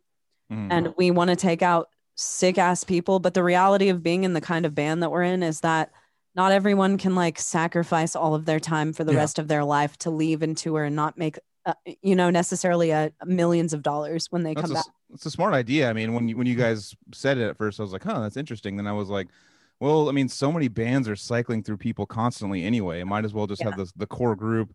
And then if there wants to be, some touring live people that want to be consistent and tour, that's cool too. Or if they can't, then we'll get someone else that can do it. It's like, you have that option. You have that openness to be like, well, it's not like announcing, oh, so-and-so quit. Dude, exactly. That became so tiring. Exactly. That became so fucking tiring to do that all the time. And there were points where we're like, should we announce this person yet? Should we not? Yeah. And, it's like, it's hard to allow people into your band when you've been working towards something for 6 years and they just enter the picture when you're at a certain point, but they haven't necessarily put up with all the same bullshit that you have the entire time, and be like, you're a fully fledged member of the band who actually doesn't write any of the music and has nothing to do with anything on the opposite side of playing live. And honestly, it was like just continuing to add people after Evan decided to leave. And Evan was like a core member of our band. And after Travis decided to leave, it was like, it just doesn't feel good to keep repeating this cycle over and over and over forever. It's not. Yeah. And it's just a really weird situation. You know what I mean? There's not a whole lot of bands that are, or probably none, that are in the same exact situation as us. Like, being that Cheney and we live together and we're a couple, and I write the drummer writes a lot of the music. It's just a really weird, unique situation. So we were more just like, let's embrace that. I look at it as we're just being more honest about what is actually going on. You've peeled back the layers. Exactly. Yeah, it's like just showed like the real core of the situation. This is the core of it now. Yeah, exactly. I mean, and it came to a point over time where it was obvious that Naveen and I have this very unified vision of what we want to do with the band, and there's not necessarily anyone who's completely aligned with that vision. Like, we know no one there to vote it down. No one could vote it down. And honestly, we shouldn't really expect people to be in the same position as us. Like, we're down to do whatever. Maybe take a hit here and there or whatever it means. We're down to do it because Cheney and I we're in it for the long haul. And I think it just makes a little more sense to be realistic with people about whatever their involvement is going to be, rather than say like the old school way, like, oh, this is like a brotherhood, we're all in it together and stuff. And it's like, we're getting older and stuff, like it makes sense. Like, I get it. Not everybody can be as dedicated as we are, and that's kind of going back to reiterating myself. It's just a little more honest about what's actually going on here. Yeah. And like what Cheney was saying, having like the solid base and the image be us, and then people can come and go. Maybe that'll change, maybe that'll change. Yeah. There ain't no telling what is going to happen in the future. Like I said, the guy who played bass on our album is fucking incredible and it did an amazing job. And, I don't know if he'll play on the next record as well, but, we kind of just want it to be that way. It's like there are people who are doing things like this. Devin Townsend, I think, is a fantastic example of someone who has just made that work with the most killer bands ever. Yeah. He always has amazing live musicians going out with him. Frank Zappa, if we're going back. It does happen. I don't think it ever really happens as much in metal, but it's like we're willing to take a fucking risk and we kind of at least wanted to do one album where it's like, just to sort of put it out there, like, here's what's the core is. So if it changes in the future, there's always that one album that just, her and I made together. But with all of this being said, our sound hasn't changed. Like, we still sound like Entheos because, totally. It's my voice and Naveen writes all of the music now, but it's been, a good 80-90% of the music in the past. So do you do the electronic stuff too, Naveen? Because I've seen you post about. For sure. I love that shit in it, dude. Awesome. Hell yeah. Thank you. I think that adds to the originality and the sickness of the whole thing. I fucking love that shit. Good. Yeah. That's awesome. I love everything about your music, man. Seriously. Dude, thank you so much. I don't say that if I'm not serious. Like, very serious right now. No, just kidding. I wouldn't imagine it. Thanks. I mean, we gotta get more of that going. I do need to be honest that I need to have a quick drum nerd moment with Naveen.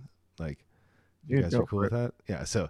Oh, I'm cool with it. So, what drums are you playing? How many kits do you have right now? What's going on? What's your setup? All that simple. I've got I have Tama. A lot of Tama and here. Joe goes to the bathroom. Here he goes.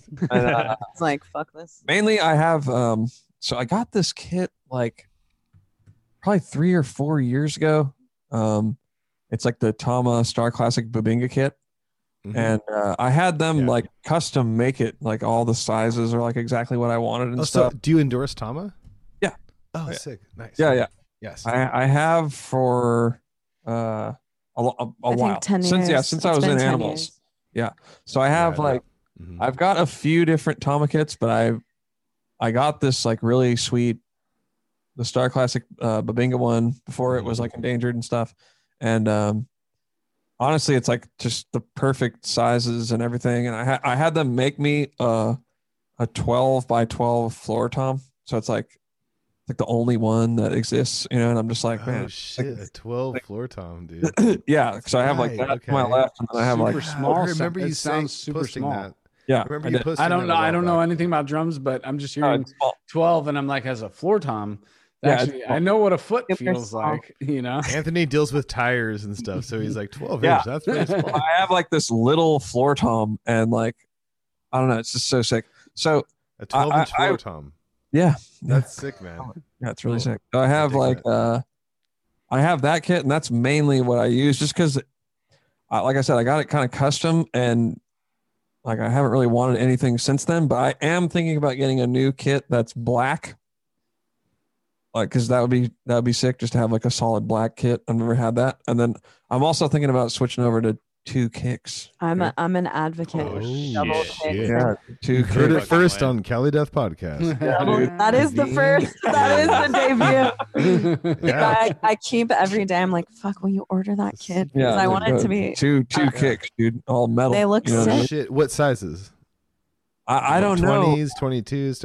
I think 20s are kind of a sick size, right? Probably 20. Yeah. You know what's? I'm still 22s, but what's shitty is like I just love the sizes that my kit is now. So I don't really want to get the same kit, but it's I want to do something different. So is your kit a 22 now? It's a 20. A 20. Yeah. You get that fat sound out of a 20? All of the Entheos stuff, like that kick drum that you're getting, that's a 20? I don't think you used a 20 on ours. I've not. That kit has not been used on an Entheos album. But I thought you used, did you use a smaller kick than no, a 20? Okay, so the kick on Dark Future is a Hyperdrive 22. Okay, I don't know why I just like knew that was a 20. I don't know. Yeah. What did you use on this record? This record is the Babinga kit, but the kick's triggered on this album. So. Yeah, exactly. But there's something about the so good. Like Zach I don't know. I think a 22 is. I'm sorry, it's a perfect size. I'm done. That's 22 is definitely the best. If you're not gonna trigger, kind of really is. Go 22 for sure. Yeah. But I've been ripping the triggers a lot. Gang, what up? Oh shit! Damn. Oh yeah, Joseph. Nice. I got the fucking Marie jersey on the front right now. I don't know if you can see. But there you go. Sick. Oh, yeah. Joseph's got that red kit. It's sick. I did more symmetrical symbol placing, kind of inspired by the last 2 videos, Naveen, where you were comparing the symbols. Thank you. And I threw like the symmetry side thing going, and I'm loving it. So, dude, those are actually like, it's like legit the same, except for one splash is smaller. That's it. Like, oh, you have like 1616, like the same exact symbol. 18, same exact. Yeah. Okay. He measured them all out. Like perfectly. It's all fractal and shit. Yeah. Dude, it is. It's like really cool. I had the idea. Like I just kind of came up with the idea and I was like, fuck, I gotta do that. That'd be so sick. Like have the exact same setup left and right, and then like that's kind of why I want to get the second kick, So it's like 2 kits, but just legit. I always loved having 2 kicks. I don't anymore, but I loved it, dude. I want to get like another one like for my top. I remember you did that. What did you love about it? What was the? I don't know why. It just feels better than a double bass pedal. Like it's like better. Really, playing 2 individual kicks. Feels better. It's a different feeling at first. Like if you're used to doing like a pedal, but like once you like play on 2 kicks, you're like, oh, it's better. Like it's like the bounce back, like something with like the recoil or something. It's just different, faster. I don't know how to explain it, dude. Another thing that I do like is if you're not using triggers, I do like there to be a slight variation in sound. Like I like that if it's acoustic. It sounds cool. Oh yeah. The left beater does sound different from the right. I can get true. Deep into that if you want to talk about like Zach and stuff. like the Zach, first well, dude, he's done all of your recordings, right? All of them? He does all the drums. He's done all the drums. He's mixed everything until this new record. Well, Naveen mixed our last single, but Zach did the drums on the record we're going to put out next year, but he's not mixing the entire thing. Actually, the last single we did was all recorded in this room that we're sitting in. But dude, Zach's drum recordings have gotten they've improved like so much over the years. It's crazy. And the last stuff that he did with us, I feel like it's his drums that like the most punchy, the most just like etched out. It sounds so fucking good. Yeah, we're getting someone else to mix this record this time. Someone super sick. Sure. Oh yeah. It's normal but, multiple people on a project, you know. Yeah. But I was gonna say, like, Zach, when you introduced us, because we were like, you know, the first band after like Animosity or something. It was makes sense. Back. Yeah. So. Yeah, Animosity actually made us go to Zach. Yeah, exactly. I don't know what for Cryptic Implosion. It was one of you guys. It was either Leo or you or Frank or something that were like, you guys have to go to Zach. Like, exactly. You guys were like hard line in the sand. Exactly. Like 2006 or 5 or 6 or something. You guys were like, he has an actual studio, dude. Yeah, he's like, dude, this is sick. Exactly. Oh, man, yeah. No, I'm super glad. I mean, we were like one of the Animosity and us were like the first like death metal bands you really did. Like like with Cryptic and with Empires. It was like the first he was like, I could tell he was like still pretty green with it, but he had a bunch of cool ideas and shredded so hard. Yeah, totally. But I remember he had like something for that, dude. You know what I'm saying? Are you saying that you blew up the? No, I'm saying the deathcore scene. I think Naveen deserves the credit. That's what we're trying to say. Yeah, buy me a beer. I don't know. I think we should buy you. yeah. If you're a death metal band that's recorded with Zach, send Naveen a 4-pack of some nice fucking. What's your Venmo, Naveen? Yeah. Okay, I think it's Naveen Compromise. At Venmo. Yeah. Cue it up. Actually, we recorded at Zach's parents' house. Oh shit! Really? That's right.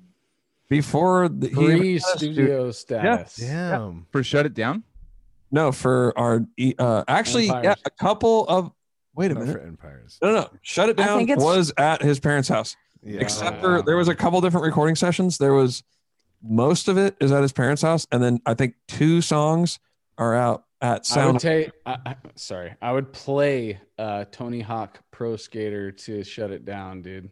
Yeah. I'd turn off the volume and I'd pick up the Shut It Down, dude. That's what I was getting around to. That's legit, dude. On the PS1, bro. Damn. Dude, one thing I want to say, drop top PS1. We got a drop top the other day, and he had a mini PS1. Yeah, I know. He had like a keychain. Yeah, he had like a PS1 that was like it was like this big, and it works. What did it have? Like it was like a ROM thing or something? I think so. Yeah, it was weird. I was like, "What the fuck?" It was like a shrunken PS1. Yeah, it totally was. But that's sick, dude. That you used to do that. But yeah, we recorded at Zach's parents' house, bro. Seriously, and we actually recorded them a few times because we did like Animosity had like a demo that we did at his parents' house, and then we did the Shut It Down thing there. Wait, you were on the Animosity demo?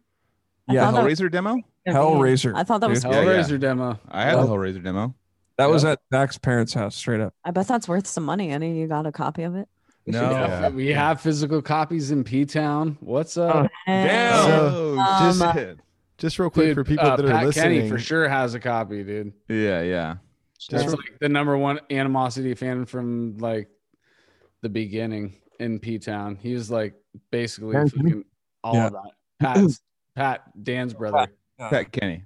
Yeah. I was gonna say just real quick, while people are like chiming in, like, how many albums has Zach recorded, dude?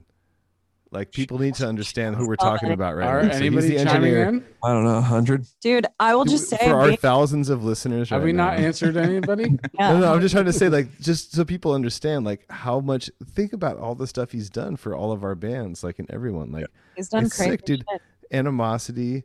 Odious, Decrepit. Yeah, we could did start both naming forever. all the Decrepit stuff I did was with Zach. You know, Severed, fucking Entheos, guys, all that. 3.5 Entheos.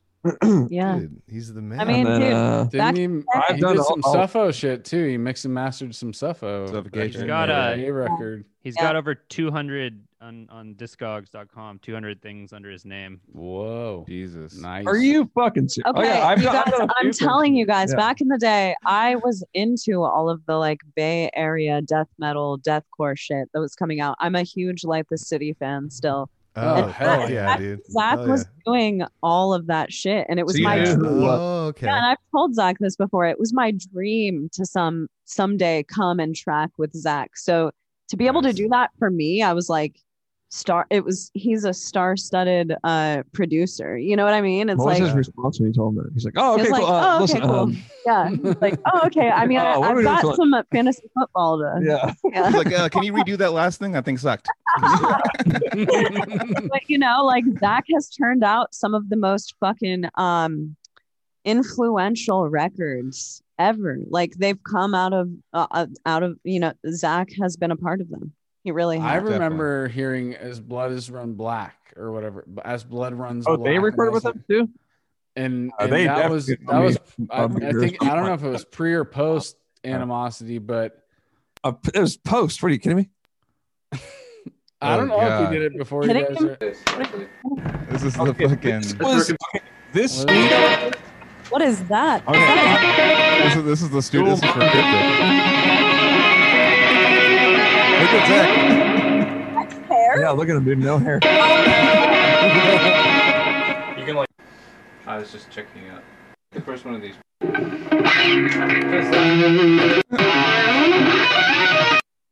That's sick. That- Cheers. You had it together enough to make us. Hear me? Yep, it's also. Ahead of your time. Yeah, way ahead. Yeah. Yeah. Oh, Jackson, I shit. have a You're not Jackson. getting that. Sick. All right, so this studio that you're showing right now, Yeah. he was only there for like a few months, apparently.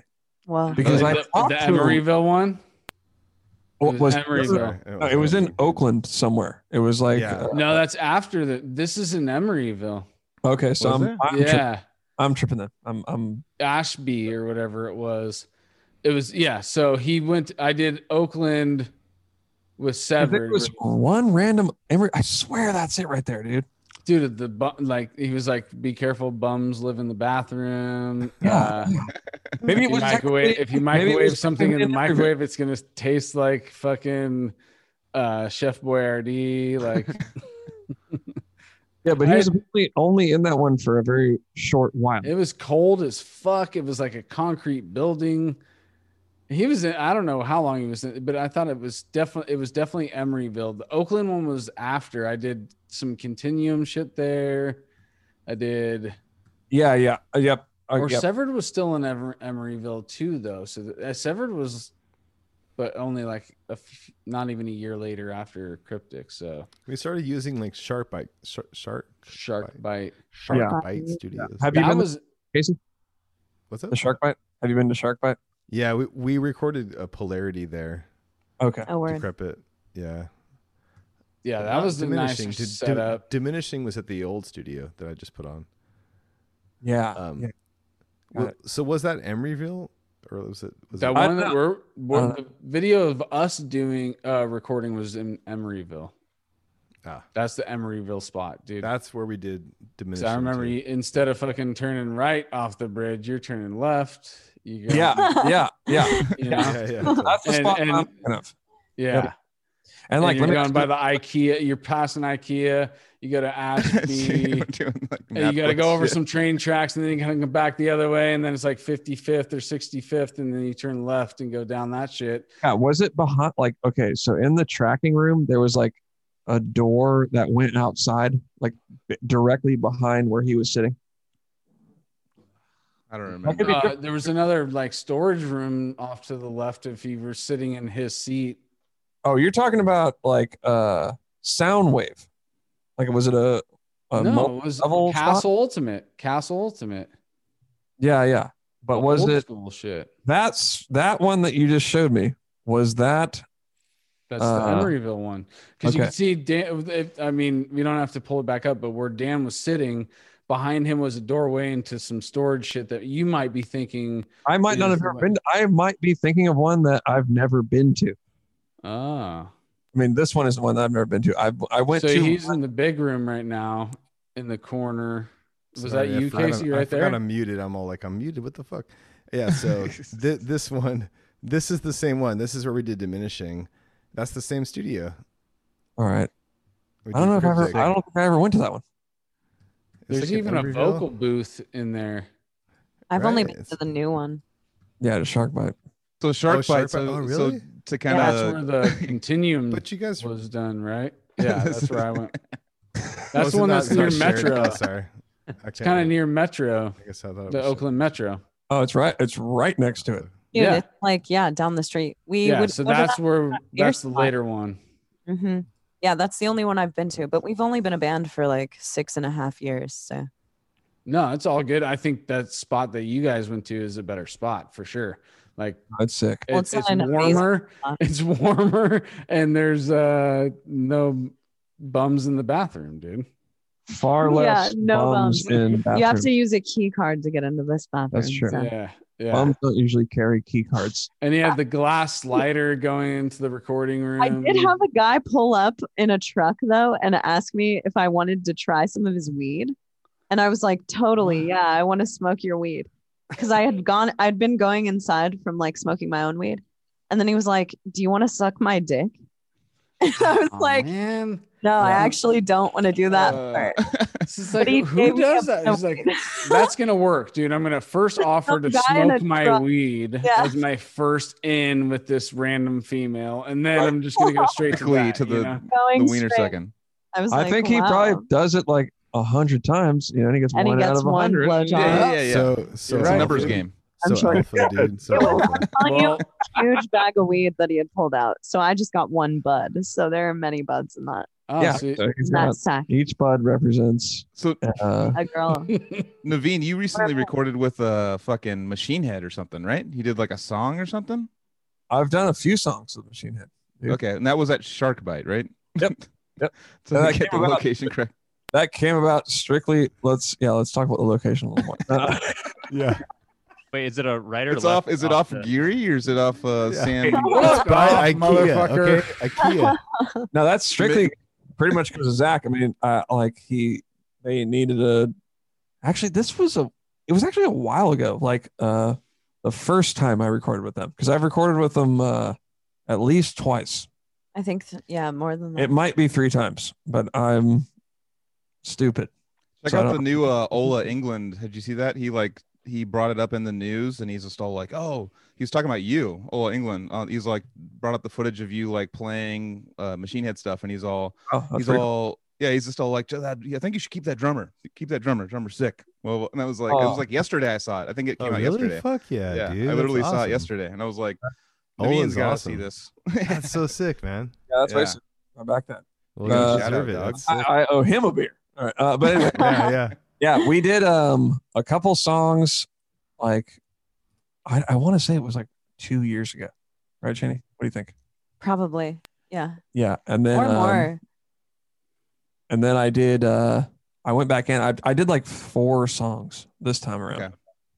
Nice. So I don't want to say too much, but I did play on. Did a song just come out that has you on it, or was it? They put like a studio update.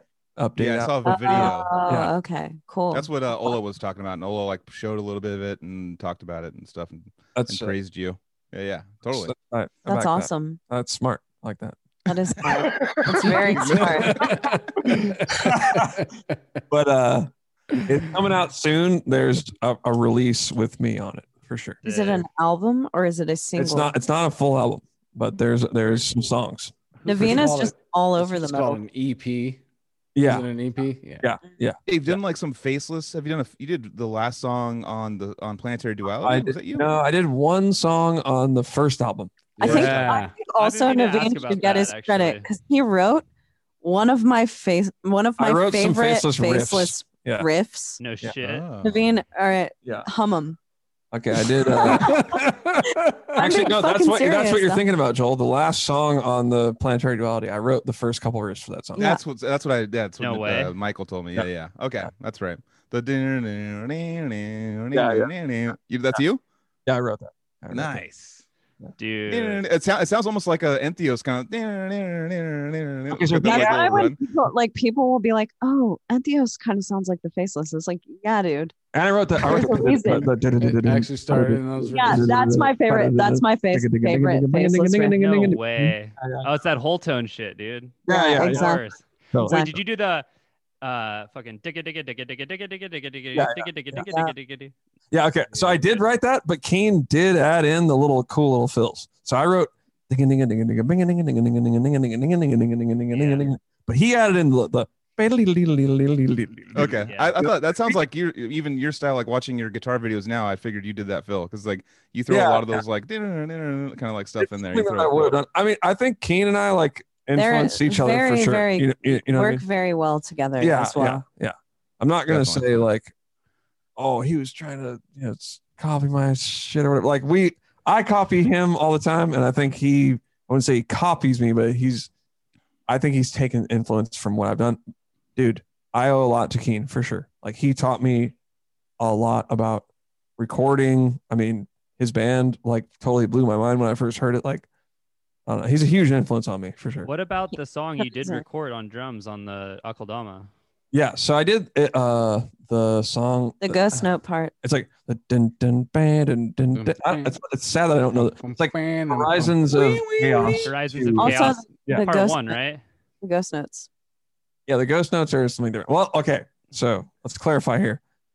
I played with Faceless for one tour. Mm-hmm. Yeah, and some of the drum and like they had a couple songs that were on Planetary, and we played them on the tour. So some of the drum parts, they like watched the YouTube videos and were like, oh, you should told Lyle like, hey, you should do this part that Naveen did. You know what I'm saying? Okay. You're saying before it was it after the album was done or before? No, like before, like. So you are like how he's like, Keen made you learn that, and then you add some shit during the tour, and then they're like, oh shit, that's dope. Let's put it on the album. Yeah. They're like, that's you probably do that. Like that was cool what he did. He's probably do that. Carrie, Naveen is really good at doing mouth riffs. I have him do it all the time. Yeah. I think everyone in most death metal bands in this. Yeah. But Naveen is really good at doing it accurately. That's how Matt Sotelo too. Very rhythmic. Yeah. He speaks it. He goes jugga jugga jugga jugga. He has like all these noises for like the jugga juggas and the digga digga and the all the different like. Totally. Yeah, Matt's Matt's death metal speak. We just be in like all. Well, yeah, calling it a digga riff goes way back. Do the digga. If you're in a death metal band, everyone does it. I think that I do it, but just not as well as Naveen. So I'll like do a riff, and then he'll like do the actual pronounced version of the riff that I'm trying to do. Way. Yeah, exactly. It's like or like also I've done it like the riff before because I'm like, dude, no, you need to play like this, and he's like, okay, I got the actual. So what's the crab way? The crab way is like. Woo woo wow wow. It's like dun, dun, dun, dun, but I like move my tongue. Sometimes I'm not like directly on beat with my tongue. Like there's you know what I mean? So Naveen will like clean it up a little for me. but if I'm like playing it on guitar, it's like the dumb version of whatever Naveen would play, But that's like a jazz thing. Like jazz musicians all know how to sing their parts as long with playing it. Like metal musicians should know how to do that. It's true. Yeah, I learned that when I was doing. That would be giving me way more credit than I deserve. Yeah, for sure. Naveen is like how do you do those crazy vocals, Cheney, that are like they're all like a witch that's like pulled into this like vortex?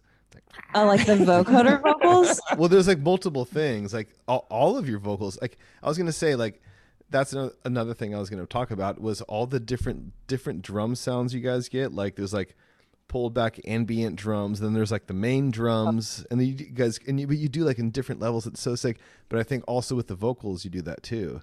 It's like there's like this ambient thing, and then there's like the present shit, and it's like it's super multifaceted. That's why I fucking love. I'm like, dude, this shit is insane, dude. Like, thanks. That's like man. you're you're picking up on it. But I'm serious. I'm serious right now. No, but seriously, that really means a lot because it's like we do all of these things and we never know if it's going to translate the way that we actually want it to. So to hear someone echo it back to us is really awesome. And to me, it's like the way that dude, I'm a huge Soul Niger Frederick Thorndahl fan. Mm-hmm. And to me, the vocals on that record are very like, it's your conscience talking to you. And that's a way that I look at vocals. Like I really like to have them be super, like I'm very into super verbed out vocals in certain parts, but I think that they can be used in all sorts of ways to be like the voice at the forefront, but also like the voice that's lingering in the back of your mind that's almost speaking to you, but you don't even know that it's there. It's subliminal. And that's something that I'm always attracted to those kind of vocalists. Like one of my favorite vocalists is Karen Dreyer from The Knife and Fever Ray. And she does all of these super like vocoded out things, super pitch shifted things. And that's such a huge influence on me. And I think that it's like, I just love using that as a tool and not necessarily being like just doing like vocals all the time. You know what I mean? We're doing vocoders for the first time on one of my band's records, Transcend the Realm, and I'm awesome. I'm the one talking it, and then we're like, synthing it. And I was like, I'm trying to figure out how to do the Planetary Duality / Entheos like vocoder sounds, and like trying to figure out how to do it. So I actually would appreciate like behind the scenes a little like what synths is that like Naveen on the synth figuring out how to do that vocoding stuff? Yep. All right, it's actually really easy to do. Like I know how to like get a synth. I know I have the like vocoder plugin. I just like what so the one that if you're talking about the Entheos kind of like Soul Niger vocal thing, it's not really a vocoder per se. It's you take an auto filter, right? And it's just going really, really fast. So it's kind of like chops it up, like it's like that's like the bitey kind of like thing. Yeah. And then you put distortion on top of that, and then that's an auto filter. Okay. Yep. It's an auto filter going like really fast, like audio rate.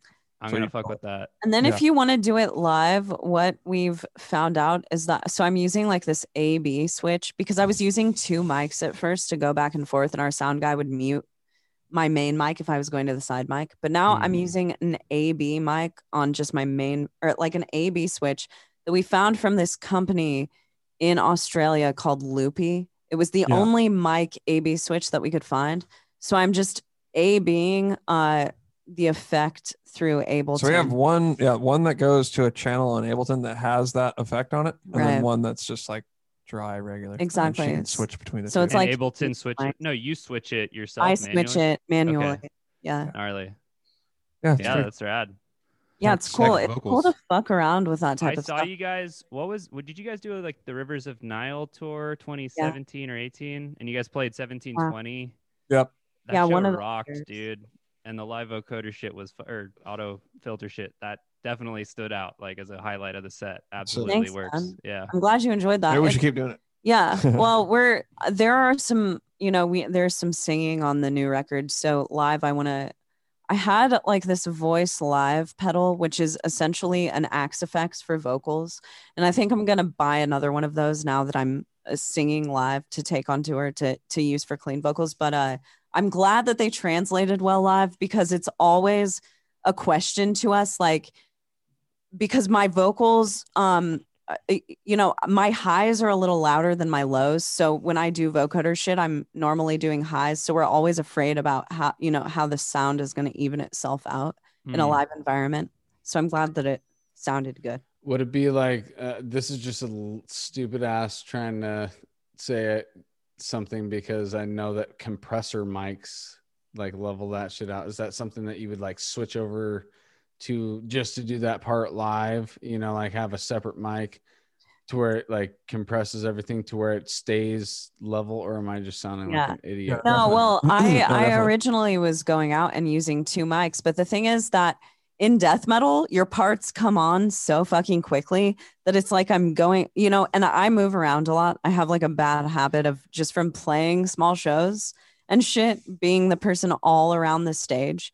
So if we're playing huge staged places and I'm not staying in place, I have to like run over to my vocoder, especially if I've like taken a shot before I go on stage. It's like I'll be on one side of the stage and I have another part coming up in a beat and I have to run over to it. So it becomes a problem in like I'm thinking about way more that things at the you gotta same think time. about. Yeah, exactly. Yeah, I get that. I mean, I'm like another thing note about our live set is like I control the smoke machine. Yeah. So, Dude, always. That's what they're calling it these days. Okay. Yeah. Is that like a pad? Do you get like a pad? Do you have like a 808 pad? Pedal?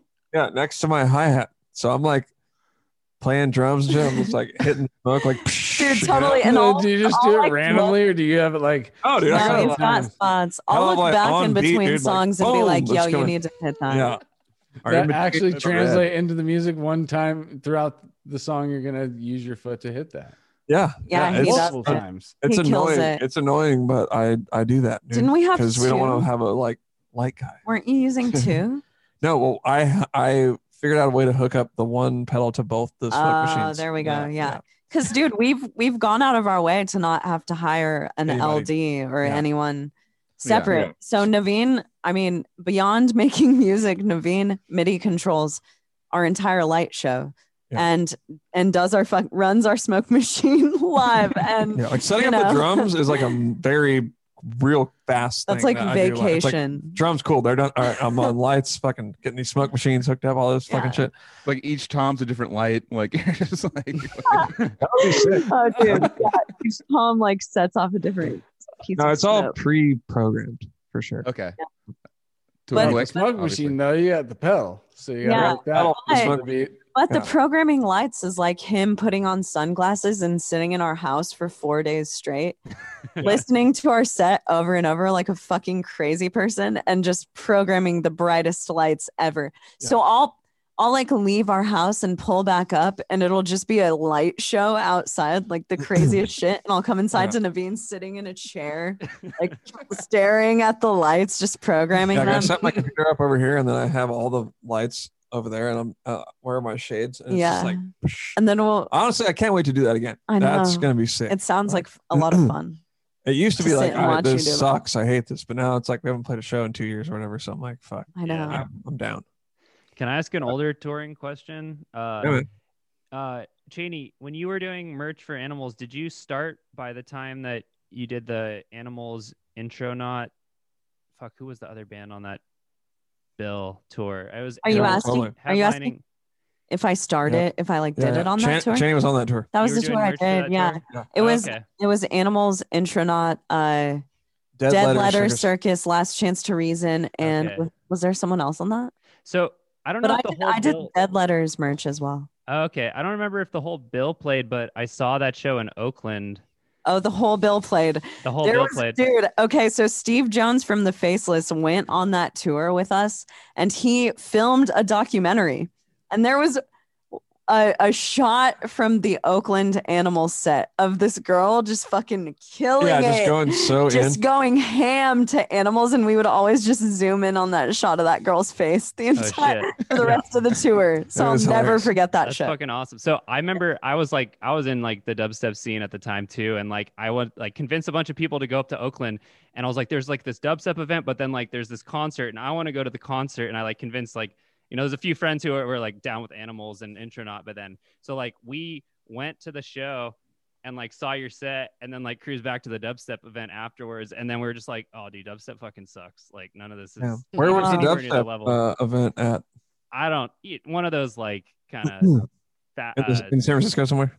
No, it was in Oakland. It was not too far away. It was like a mile or two away. It was in one of those like industrial area kind of. Yeah, that sucks. If we had known about that, we would have went to that. I know. Dude, someone said Steve Jones should be in Entheos. Yeah, I mean, dude. Oh, if we could get Steve Jones to play metal. Dude, I've been actually texting back and forth with him. He's I miss that guy. That guy is one of the most underrated guitar players and one of the most like, and on the last pod or with Brandon, we talked about it where on tour with Faceless and stuff, he got super nerdy with lights. Like he would show up to the venue and like get on all the light machines. He started to show me, and I would do lights for the Faceless, but he was like slowly like showing me how to do it and stuff like that. And all the, like, we go to House of Blues or like big places and like deal with the different light machines every day. And like, that is that's a definite deep hole you can get into with like how technical those light boards are. Like that shit is ridiculous. And that guy is just ridiculously talented. And I wish he would, Brandon said they're still jamming and they're doing some music, but I mean, that's awesome. I mean, dude, Steve is not only one of the sickest riff riders out there, but watching him on stage, like he fucking killed on stage. Yeah, totally.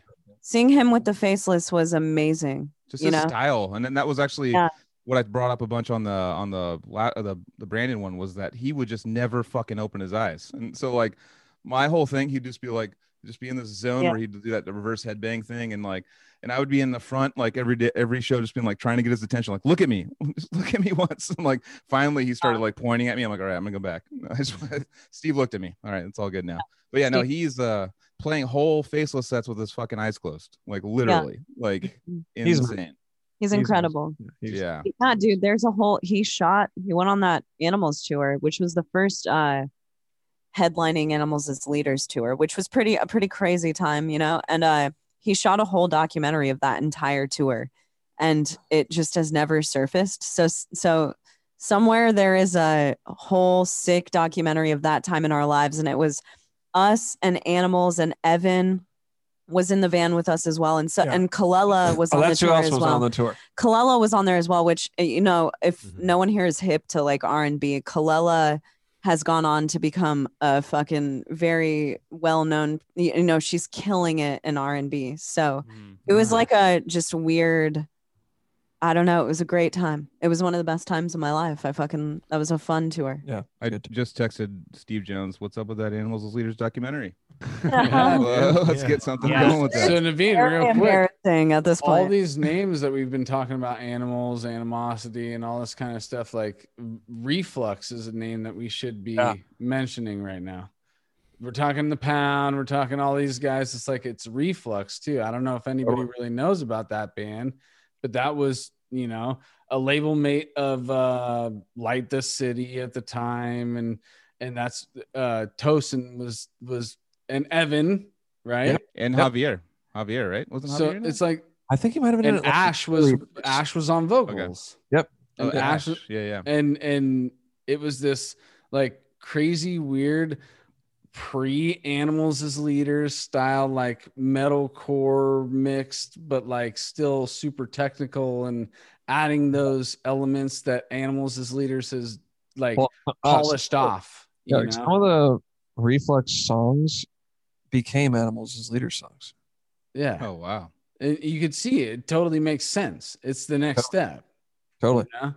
And, I mean, we used to play with them like all the time. And that's what I'm saying. So it's like, it's natural. I don't even know the story of it, but it just in my head, I obviously realized it's like Animosity, Reflux, Pound, touring, all that shit. That's how those conversations came for you to be involved in Animals, right? Absolutely. Yeah. I mean, we actually met them when Animosity was on like our first tour. It wasn't even like a real tour. It was just kind of like a, run, just kind of, I don't know what you would call it. It's a tour, but it was like a 1 week, like run to Texas and back. Yeah. And I was probably like, I don't know, maybe 17 or 18. And that's when I met Tosin and Evan and all those guys, Ash and everybody. And we just kind of stayed in contact ever since then. And yeah, that's totally how I met all them. And that's definitely how I got into Animals. And that's what it was. It was just like they had this new project and they hit you up and they're like, you're the dude? Or no, not at all.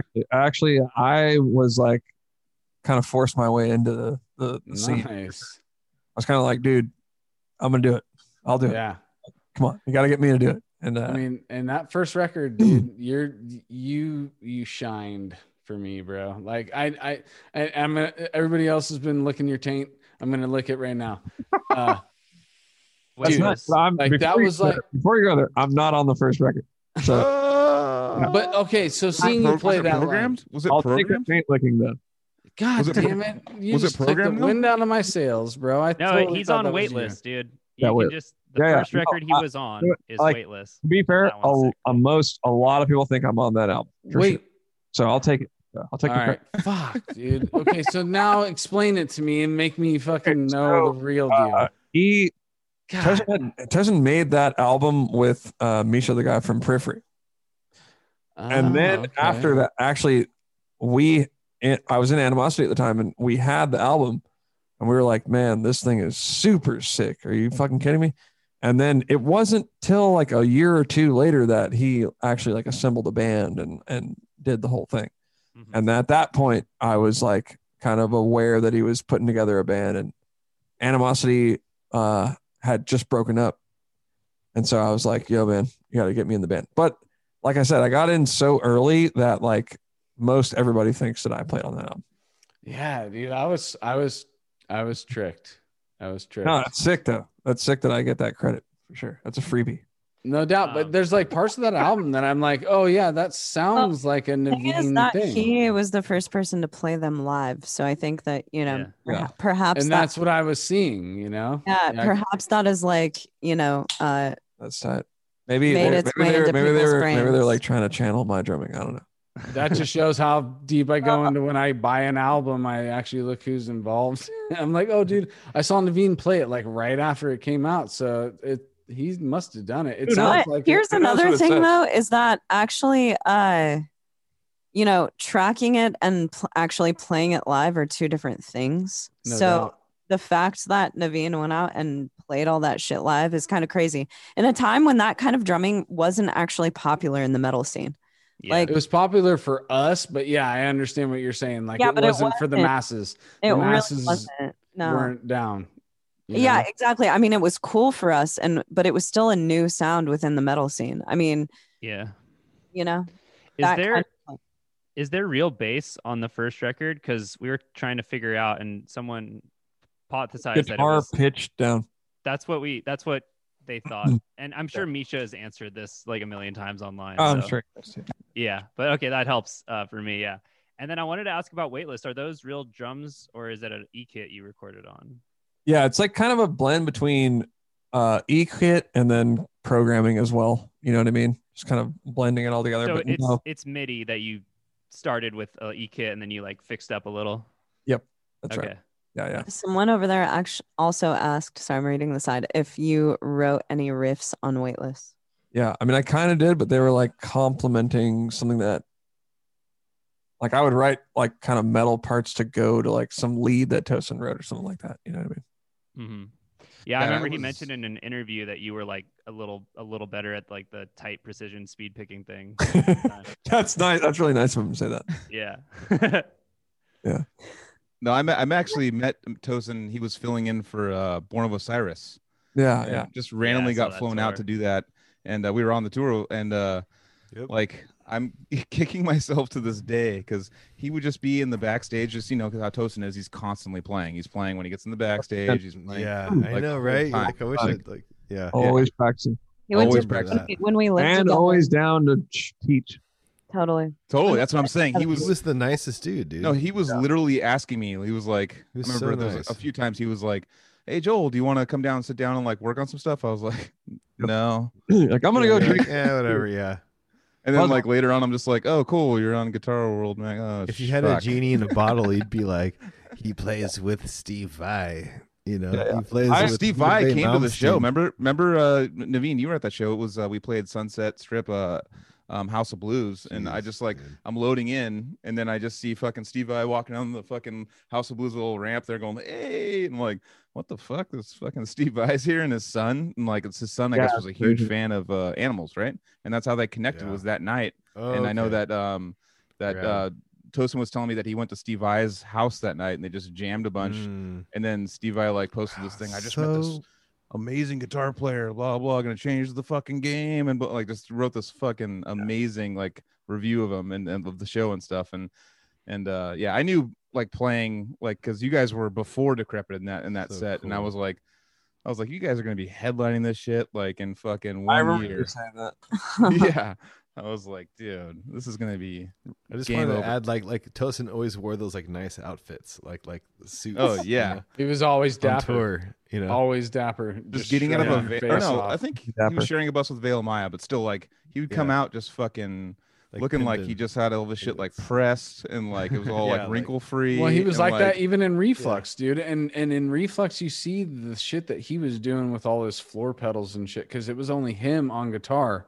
Yeah. But he would, like, record his rhythm and loop it so he can solo over it while everybody else is playing. Kind of like Mark from Veil would do that all the time too. Oh, Mark. Oh yeah, I remember that. The first couple of times I saw Veil. Oh, this is way before that. This is way before that, dude. No, Mark, love that guy. But let's get down to brass tacks right now.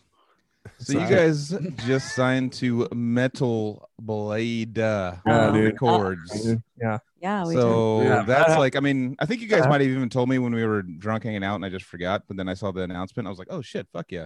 Wait, what's Metal Blade? What's that? It's like some sort of sharp sword. That's what's so like I've never heard of it. I don't know. You're gonna sign to a label. It's like I want to be on the one where you don't have to be like, yeah, it's this label. It's like a part of this other one. You know what I mean? You gotta like explain the label. We've done that in the past. No explanation needed. It's metal, but oh shit, yeah. Okay, sick. You know, like it's like I just signed to Dragon Records, dude. Dragon Records. It's like a subsidiary of this other label. Yeah, totally. I mean, dude. But Seasons you're coming up, you guys are saying this analogy, but really you have an actual one, which is Black Market Activities, which is the sub. But I don't think the black market hasn't put anything out since like 2009. No, but I'm just saying, like, that was your first Metal Blade adjacent signing. Yeah, that's what it was. Yeah, but we didn't. We were like stoked because the Metal Blade logo was on the album, but that's like all I associated it with. Yeah, the Animosity record. You mean? That's like us getting the UL tag, dude. It's the same thing. Going for Unique Leader, and I know that you were going for like Unique Leadership with the early Flesh Rider. Definitely. Like, I'm dude, pretty give it up for Embalmer, dude. I'm pretty sure that we sent some of those demos that you have on your iPod to Unique Leader for sure on a CD. Actually, you know what? Never mind that. We went to a Deeds of Flesh show, and I handed Eric a demo. And I was like, dude, check this out, man. And it was some old Flesh Rot stuff for sure. Oh, nice. Dude, real quick side note. Never heard that. Because Gus, what was his name? Gus, the guy, the vocalist of Red Chord. He ran. I think his name's Guy. Guy. Sorry. Yeah. It's funny is that I just had that same story, but I gave him a CD that wasn't even me on vocals. I gave him Devouring the Prophecy. And I was like, dude, we're getting ready to record Cryptic. I wanted to see if we'd get in with Black Market Activities, but that was the only thing I had, dude, was Devouring. And I'm like, here's a version of the band that I'm in without me in it, but it's not the same thing. We're like better and awesome. At the pound, it's like, how do you do that now? I don't, that giving your here's me or not me, but this is me right now. Yeah, I know exactly what you're talking about. Oh, yeah. Where was that at? That was at where? What street was it on? It was in Frisco for sure. Dude, you got to turn left. You got to take an up at this one spot. Yeah, that's funny, man. I mean, I don't know. Sick though, Metal Blade, dog. I'm just, I don't know. I want to go back to Metal Blade because that was like, I think it was a Slims deal. But dude, so I know you guys obviously had, a few different labels to choose from, and I know listening to your previous podcasts, I know that definitely the lineup and the band lineup of the label was very important to you guys. Very important. Yeah. So that's where you kind of like, because it wasn't like a monetary, like you weren't looking for funds. You were looking for like what fits the band most and what will give us the best, kind of shot. And it's not like, obviously with record labels, you're not looking for money. It's not like, full disclosure, we did not take the most amount of money that we were offered to do because we wanted to go with the label that we felt actually we actually fit on and actually would be the best for our music. Because it's like in the past, we've taken really good offers from labels that no one knew about. And yeah, then, but it's like a lot of money. So we're like, oh, well, let's get Yeah. the money, dude. Fuck it. But Yeah. in the long run, it's like, that's just it doesn't dumb. help as much. And Yeah. and you know, we actually went through every label and we looked at every single band, how they all handle Sure, their yeah. bands. And we were just like, you know, with all things considered, what label exactly do we want on? And it all came to Metal Blade. I feel like Metal Blade, Easy choice. don't get me Easy wrong, choice, there's yeah. so many other labels choice. that have fucking fantastic bands, Yep. but I But do they don't have think, Cannibal. but they don't have Cannibal. They don't have Cannibal's the best death metal I band mean, ever. yeah, they Period. don't. End of story. They Like, just, you know, when it came to looking at bands sure. that we wanted to model our thing after, not necessarily our music, but just the way they've gone. Yeah. It's Metal Blade through and through, and not to mention the team at Metal Blade. Yeah. Very supportive of us, and our, you know, it's just the full picture of Metal Blade. Yeah. When it comes to like bands that I want to go on tour with, a lot of them are on that label. If they constructed a tour out of any bands on their label, I'd be happy to be on it. Exactly. And that's more what we were looking for. You know, we're just like, you know what? Let's forget about the monetary side or any of that for whatever, and just look at what label do we want to be on. Yeah. That's it. You know, like what label would I be the most stoked to wear their shirt? Exactly. And it's not labeled know? through and through. And yeah, it's like Metal Blade. Nuclear Blast is obviously really super sick. But I mean, and honestly, I just feel like they're really down to earth. You know what I mean? Like, that too. Yeah. It feels like a family environment. Yeah. So, I mean, even though we haven't really done a whole lot with them yet, you know, we've pretty much just announced the band. That's it. But it's still been awesome to talk to them. Going through that whole process, just like, because you do have to talk back and forth with your label about putting out like press releases and everything. So going back and forth through that process with Metal Blade was the easiest thing we've ever gone through, with what I felt like was the most support. Because I mean, you know, we were signed to labels in the past who they were great and like the people were great, but I don't think that they necessarily know how to push the type of or deal with the type of band that we are. I think that Metal Blade's been doing it for like 40 years or something. Exactly. Exactly. And they like weird fucking music. Yeah. You know?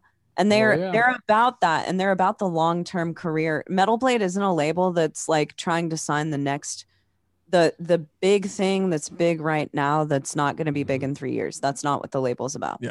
So, and that's like important for us to like align with that type of thing, because it's like we obviously don't do like trendy kind of music flavor of the month type stuff. So yeah, they have the best customer service is what you're saying.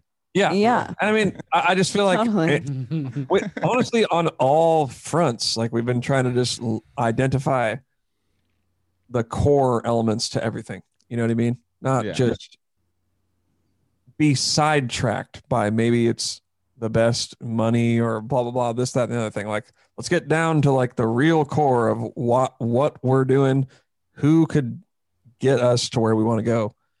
Yeah, Veil of Maya was mentioned earlier. You've lifted the veil. You're lifting the veil. We've forget all the fucking the smoke and mirrors.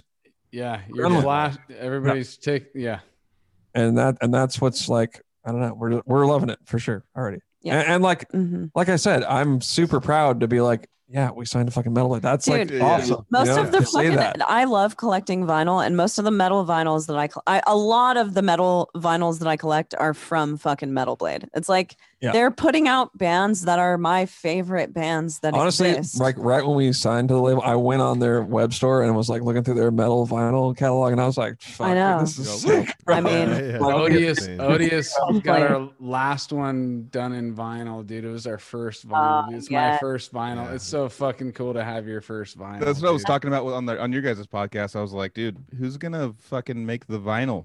Like, like for these, I got these on the wall right here. I got these two right here on the wall. Like, who's gonna make the next one? Like, I want the little picture thing, dude. I want the thing. Who's gonna make the best collection too? It's like, who's got the splatters and all that. Exactly.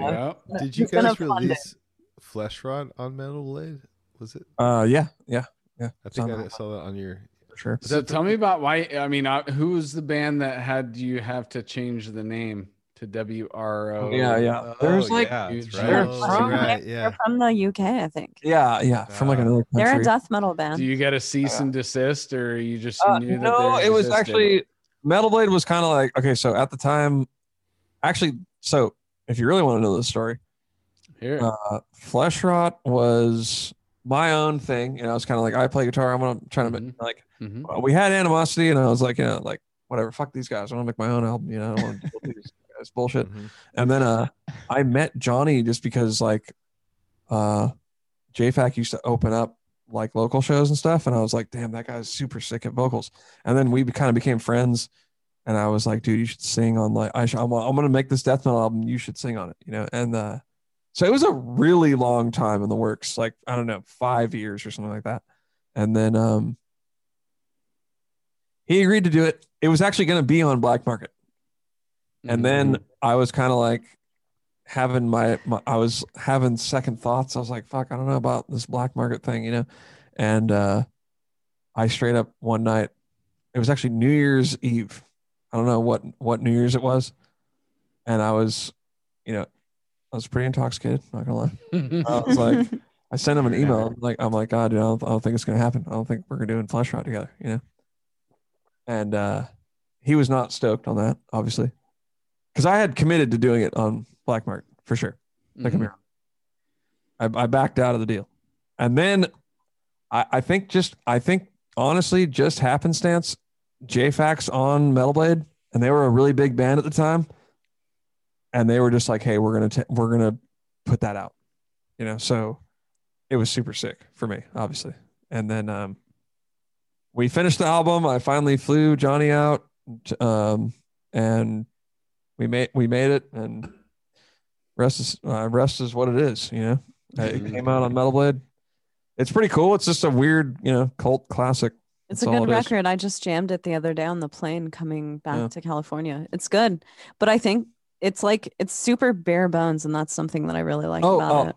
So the name, I think Metal Blade was just kind of like, yeah, you should probably just change it because we don't want to deal with like this other Fleshrot. I think that other Fleshrot is actually a fairly well-known European band. Yeah. And I remember at the time I went on MySpace and I was like, fuck you guys suck. Yeah. They were like, you suck. You don't even have a band. You're just some fucking goon. Like, you deserved that. Yeah, it was hilarious. And then Johnny came up with the idea like, oh, what if we just made it like Flesh WRO, which is like kind of cooler. It's a sick name. It actually is kind of cool, dude. I think it's better. Yeah, I like play that. on words. I thought it was super clever. Yeah, it was clever reach. It was like a clever like sweep it under the. Or I don't know what the term is, but you know what I'm saying. Rot means like skillfully crafted. Right. So that's kind of. It actually more metaphorically is cooler now. Yeah, it's way deeper. It's creation. Yeah. Exactly. It's way deeper. Yeah. What it's all about being deep. Yeah. So that was exactly. Honestly, we were like, all right, we're changing it to that. Cool, whatever. But I'm just, dude, I'm such a like, I don't care about like any of that type of stuff. You know what I mean? That's why I need other people in my band. I don't care about like names or art or any of that. You know? So I had the mine would be like demo. Speaking of art, though, that's why I can. Yeah. Speaking of art, you guys have the sickest art, though. What the fuck, dude? We're about to have that like dark, whatever. What is it? Dark. What is it called? Yeah, Dark Future. Almost like a dark. I love you guys, but I can't remember. Like, Dark Future. That cover is fucking rad, dude. Thank you, man. Thank you. Yeah, who did that? What is that? His name is Carol Leja. Yeah, Comatech. Right. This is his artist name. Right. Yeah, he's pretty sick. He does more drum and bass type electronic shit. Okay, yeah. And then sure. I just kind of found out about him through that, and then I thought his art was super sick, and I just reached out to him like, "Hey, do you want to do a metal band?" And he was into it, obviously. He was really pay his ass. Yeah, he did a good job. But on the new record, we have Elleron Cantor doing the art, so we're fucking stoked because that guy's a fucking it's gonna be maniac. Yeah, we're stoked. Cheney, I have a question. Actually, the Comatech guy did the Infinite Nothing as well. Yeah, he did. By the way, I just wanted because Cheney originally you said that you didn't want to. You're like, I don't want to start a a band with Naveen. I don't want to do this. And then you're signing when you signed a Metal Blade, like what was is it kind of like getting married, like for well, yeah. I was making fun of it the other day, and our friend was telling us how like relationships fall apart because of lack of trust. And I was like, wow, Naveen and I just, keep getting more in trust with each other. We keep signing documents that are close to marriage or even further, but we are engaged to be wed though, by the way. We are engaged. Oh, congratulations. Yeah. Thank you.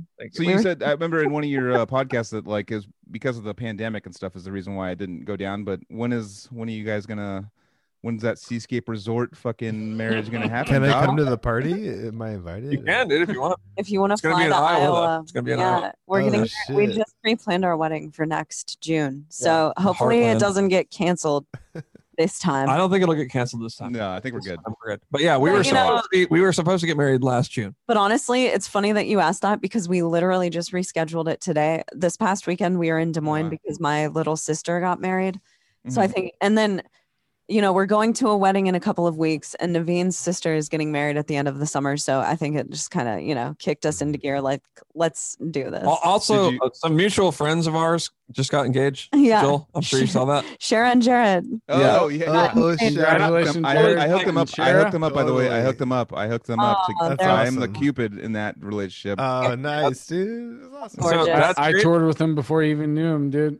So I saw them get engaged, and I was like, okay, dude, I am not having another set of friends get married for us. Let's go ahead and fucking we've been engaged we've been engaged for 3 years. Yeah, we've been engaged. Facebook's the worst, man. Like you just see people like their life events and shit. You're like, shit. Like, what do I need to do to change my life to make this? We gotta get married. We gotta get married. Wedding.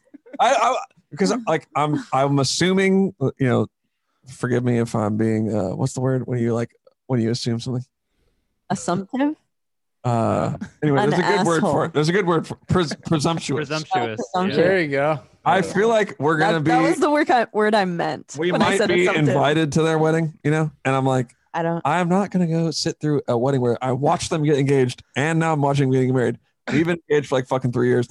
We have to get married before then. That's what I'm saying. Fully funded status. I feel like I'm gonna fly out to that. Yeah, you're definitely invited. Dude, that'd be Joel. sick, man. It's gonna be a good wedding, by the way. It's gonna be sick. Our wedding. Joel, can I marry you so like we can be funded? Dude, fully funded. I mean, we've been talking about the dance portion of the wedding, and I think it's gonna be a tight wedding. Because here's the thing. We got a venue that can stay open until 2:00. Yeah. And then we're going to get a rental after and go and fucking party. After party. And it's like there's a bar that's next separate. Door. That's like literally attached next door to the venue. So and you know that we have good taste in music for people to dance to. Even though Joel, you know what, everyone, I'm going to put Joel on blast. Joel's garbage. Joel is with the hip hop and the dance and all that shit. He's terrible. Next weekend, we're going to a dance party, like a huge dance festival with Jared and Shara. And Joel is not going because it's not a fucking technical death. Yeah. It's not because it's not technical death. I'd go if it was like a Stone Temple Pilots cover band and fucking a Rush cover band. I've been to dances. I've been to dances. I've been to clubs with Joel on weekends of our lives. That's why. And when dance music's going, Joel's always like, "Let's make it a joke, dude." And I'm like, "No, dude, dance serious, dude." Joel, you never like that. Dance. You don't even have to dance, dude. You know that we'll just hang out and drink. It doesn't matter. Okay, you should fucking go. It'd be so fun. All right. What's it called again? I want to find out. What's it called? UNTZ. Actually, you know what, Janie? Since you called me out, I have I listened to your podcast. So recently, did I say something? No, man. I'm calling out not in a bad way, but in like a funny way. But you guys said on your podcast, I would never go to a metal festival. I would never go. I don't want to go to a metal festival. I would never. Why would I go to a metal festival? I'm like, I am flying to Psycho Fest in Las Vegas. We're talking about going. Is anybody paying attention to the chat right now? Yeah, I am. But the metal festival. That's the metal festival that I would go to. that shit. Go on. I'm going there. I'm talking about like I'm not. Oh yeah, Joseph's going. No, Anthony, real quick. Joseph's going too, and like we're gonna have. I already got 2. Yeah, we want to go. We want to go. I'm already got 2 passes, and I'm ready to go. Is it sold out? You guys are psyched. No, I don't think yet. How many? Yeah, Joel. I was talking about mainstream metal festivals. I would not go to mainstream metal festival. Yeah. Okay. Well, I mean, I would if it's close enough. Like what even Naveen actually towards the end, because I was working like and listening to you guys in my AirPods. What I do wrong, but no, you guys were talking about it, and at the very end, Naveen was like, "Dude, if it was like an Ozfest, I would go." And Shani was like, "I don't know." I don't know. No, we were talking about that while we were in Des Moines. We're like, fuck, that fest looks sick. We should not fest. I would. Okay, I lied. Not okay, fest, see, yeah, that's it. That's why I knew. I'm shaking my head. This is happening in Des Moines, not in Des Moines, outside of Des Moines. It's where my grandma lives. Yeah, it's in a really small town. It's like hilarious that it's going to be there because like the whole town's going to be like, fuck. Yeah. Well, they have. It's like the Olympics, like a Woodstock kind of thing. Yeah. The Olympics fucks the place that they go. Not best. There's this festival called Laserfest that has been in those that balloon field a lot, but there's only one road leading in and out of it. Shit. So it's if you go to it, you're in line for fucking like 5 hours. It's like if they had Knotfest in like Prunedale. Or like the Watsonville Fairgrounds or something. Yeah. Fairgrounds. One road. My God. It's like that. It's like that. Dude, if we have a tsunami, I'm fucked, dude. There's no way out of this place, dude. I'm stuck. You are. That's true. Pay attention to the chat because our friend Carrie, 2-time guest of this podcast, may have been getting blown up. Yeah, we were told we should probably answer some chat questions. Yeah, we got a lot of chat questions. Oh, someone said that. And Carrie actually tabulated them for us. Just like stepped up. Carrie. Yeah. God damn it. I love Carrie so much. Did you guys know Carrie had a heart-to-heart with Naveen's dad a few weeks ago when we were all partying together? It was very beautiful on the phone. Oh, yeah. I was going to say earlier that I had the pleasure of talking to Naveen's dad at a show. Animosity was playing in the East. My dad always. He does. I had a hard time. What's your dad's name again, Naveen? Mark. Dude, I had a really great conversation. I can't remember any of it, but I had a great conversation and realized that I know exactly why you do music, dude. Yeah. It's my pops. Yeah. It's definitely, that's exactly where it came from, dude. Yeah, he's German. He's German. And he is probably the best. What's the name of I can never remember the name of the drum. Cajon. No. Bongos. No. Krishna. Tabla. Tabla. They don't know what that is. Okay, there's a drum called the mridanga, which is a drum that's it's used like tablas, but it's like one drum. But they use it for mantras. They use it for like mantras in Hare Krishna. And Naveen's dad is the best mridanga drummer he rips it for sure. Ever, dude. Yeah, shout out to Mark, dude. Yeah. And so this is crazy. So your dad wrote a book about his father who was a survivor of the Holocaust, right? That's right. Yeah. So my dad also wrote a book. Oh my God, he saw the Trump impersonation. Oh my God, Naveen's dad also has a Trump impersonation that has gone viral. On YouTube. It's got like 125,000 views. Yeah. Wait, that's your dad? No fucking way. That's my dad. That's his dad. Did you see it? Well, somebody in the comments just said, I saw a video of Naveen's dad doing a hilarious It went viral.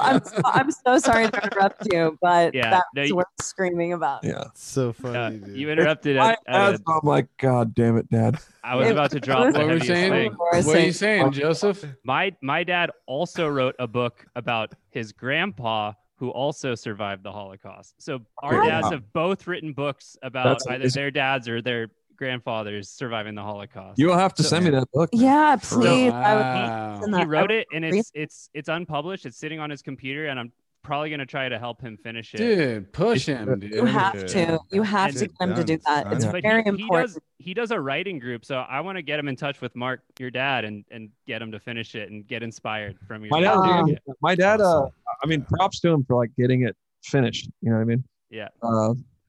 But it's such I'd love to talk to you. such a Jewish American thing to just write the book about your parents who fucking fled or whatever. It's like 100%. they're definitely not the only two dudes out there who've done that, No, but it's amazing. Yeah, the story, and I want to read your dad's book for sure and get my dad to read it and everything. So definitely, I can send it to ebook. The PDF or Yeah. ebook. Fuck yeah, dude! I'll devour that shit. Yeah, it's a small book, so you can read it in like an hour. It's hell yeah, a long read. Well, his goal is to take it around the country and teach it in schools, because the thing is that eventually the story of World War II and the concentration camps and Nazis and Jews, that's going to be obsolete. People are going to look at it as it's going to seem like it never actually happened. I'll fucking teach that shit at UCSC. I teach a class at UCSC. I could fucking teach that shit. You do? What class do you teach? I teach College 1 for Merrill College up there. And I have my own section of it right now. I literally have a week left to do whatever the fuck I want. So wow, that's fucking incredible. He's the professor. I'm just a lecturer. All right, I'm no. Here you're the professor. From PDF, no, dude, you are the professor. You're not just a lecturer. You are. We'll get you a physical. Hell yeah, dude. But also, Naveen just tracked the audiobook. Like Mark read through the audiobook, so he's working on getting that onto Amazon. Yeah. Finish that up. I can do something. I've got a little influence up there. We're putting together another curriculum for next year and shit. So curriculums are going around left and right, dude. Yeah, very cool. That's awesome. That's awesome that you found out about that somehow. That's really cool. From your podcast, you talked about it. Oh, okay. Yeah. And also you talked a lot about going to Abbott Square, which is I went to Abbott Square last time I was in Santa Cruz, and your fucking description of it was so spot on, hilarious. I was dying laughing. And when you said how all the wine moms come down with their fucking hats, I was fucking leveled by that, dude. It's so true. Oh my god. So out of the mountains. When you were like, do people from Santa Cruz listen to our podcast? I'm like, I'm listening and loving it. Everything you say about it, dude. It's so fucking good. That's amazing. Okay, so where do you right now? I'm in Irvine. I'm currently in Long Beach. This is where my studio is at. Oh, damn. And I'm from Santa Cruz, and I'm actually teaching in person in the fall, so I'll be up there for the fall quarter. Oh, we gotta hang out. Yeah, definitely. Yeah, I feel like watching your episodes, I'm just like, dude, like there's so much we gotta fucking chill about. So I think the end of this year is gonna be some cool shit because we're all gonna get back together, dude. That's what I think, dude. True that. Dude, let's get some of those questions. I mean, Carrie's been all right. I'm ready to go. Oh, Carrie. Okay. Look at Carrie. Okay. Thanks, Carrie. First question, Trevor Stewart. Can we hear a whole mouth? Can we hear a whole song with mouth dugga duggas? Like the worst question to start off with. One of our new songs. pick like a early picture song that's only like 30 seconds long, dude. All right, next question. Let's just move on. Lyrical theme on the new album. Yeah, that's for you. All right, I don't want to divulge too much of it, but I don't really want to talk about it yet until the album comes out. But it's okay. Then we work that question from vocalist to vocalist. Can I just ask you as a writer myself? So, how personal do you go with your writing versus creation from observation and experience? I'm like almost 100% from experience. That's how I've always written. But I'm very into like I studied philosophy for a few years in college. I'm very into existentialism and like living and dying and why, all the whys of life. Mm-hmm. So I write about it through that scope, but it's all very experiential. And what I will say is that I've had, before every record, it seems to happen that I have some huge life event happen. And the last record, a dear friend of mine killed himself, and that kind of led me into writing about Dark Future. And this time, I don't want to say too much about what has happened in my life lately, but like I never knew my biological father, and I'm being kind of opened into that world. He's passed away, but I'm starting to meet people from that part of my life, and it's really kind of warped my view of like growing older and time and all of that stuff. So that's where I'm going with this record, but I'll talk more about it when it comes out. But yeah, it's always through that like philosophical So you're down. You're definitely more dirt and plants versus space and stars. Absolutely. I've never been a space and stars person. Yeah. Though I can respect it in other people's writing, I just don't. That's not like, I can't sit down and write about that. What I sit down and write about is like what's going on in my life and my own experience. That's I've really tried to expand out further than my feet on the ground, but I still am feet on the ground. Dude, totally. Yeah. It's why try and write about something that I can't get to when I got all this around here? I know. And there's something about performing lyrical content that doesn't have anything to do with you that feels so separate from like being that aggressive in a live environment. Like so much of my aggression comes out of like the stories that I've lived through. So much of my emotion comes through that. And like, I've cried on stage before singing a song about my friend. And I don't think that would happen if I was singing about like the space and the stars and that type of shit. Any writing that I have to, it's just like, other than looking up at the stars, whatever metaphorical shit I can pull out of that, that's it, you know? Yeah. And the rest is what's with your feet on the ground. Me. Exactly. With my feet on the ground always, dude. Exactly. Actually, no, my feet aren't on the ground right now, dude.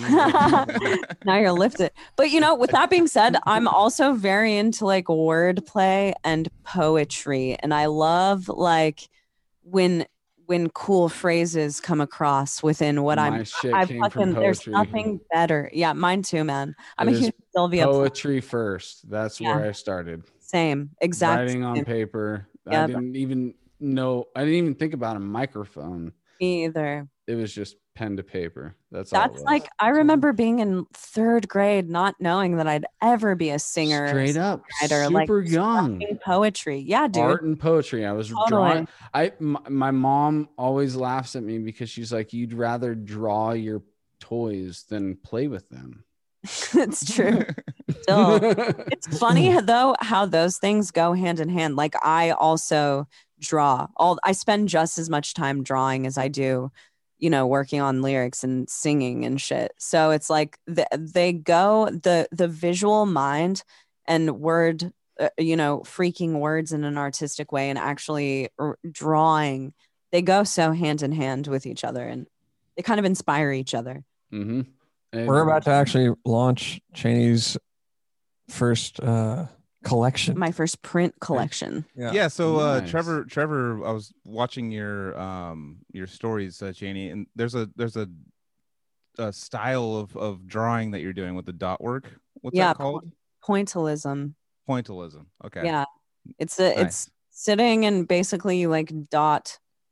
You know, it's for shading. I'm really into wood burning, and wood burning kind of feeds itself into it is pointillism essentially, just because it's easier to work that way. Mm-hmm. But yeah, it's like, you know, just the amount of dots that you put in a space. It's super time consuming, but it's also really meditative and therapeutic. Yeah, I bet. Super. Could you wood burn some like dope pirate shit for me?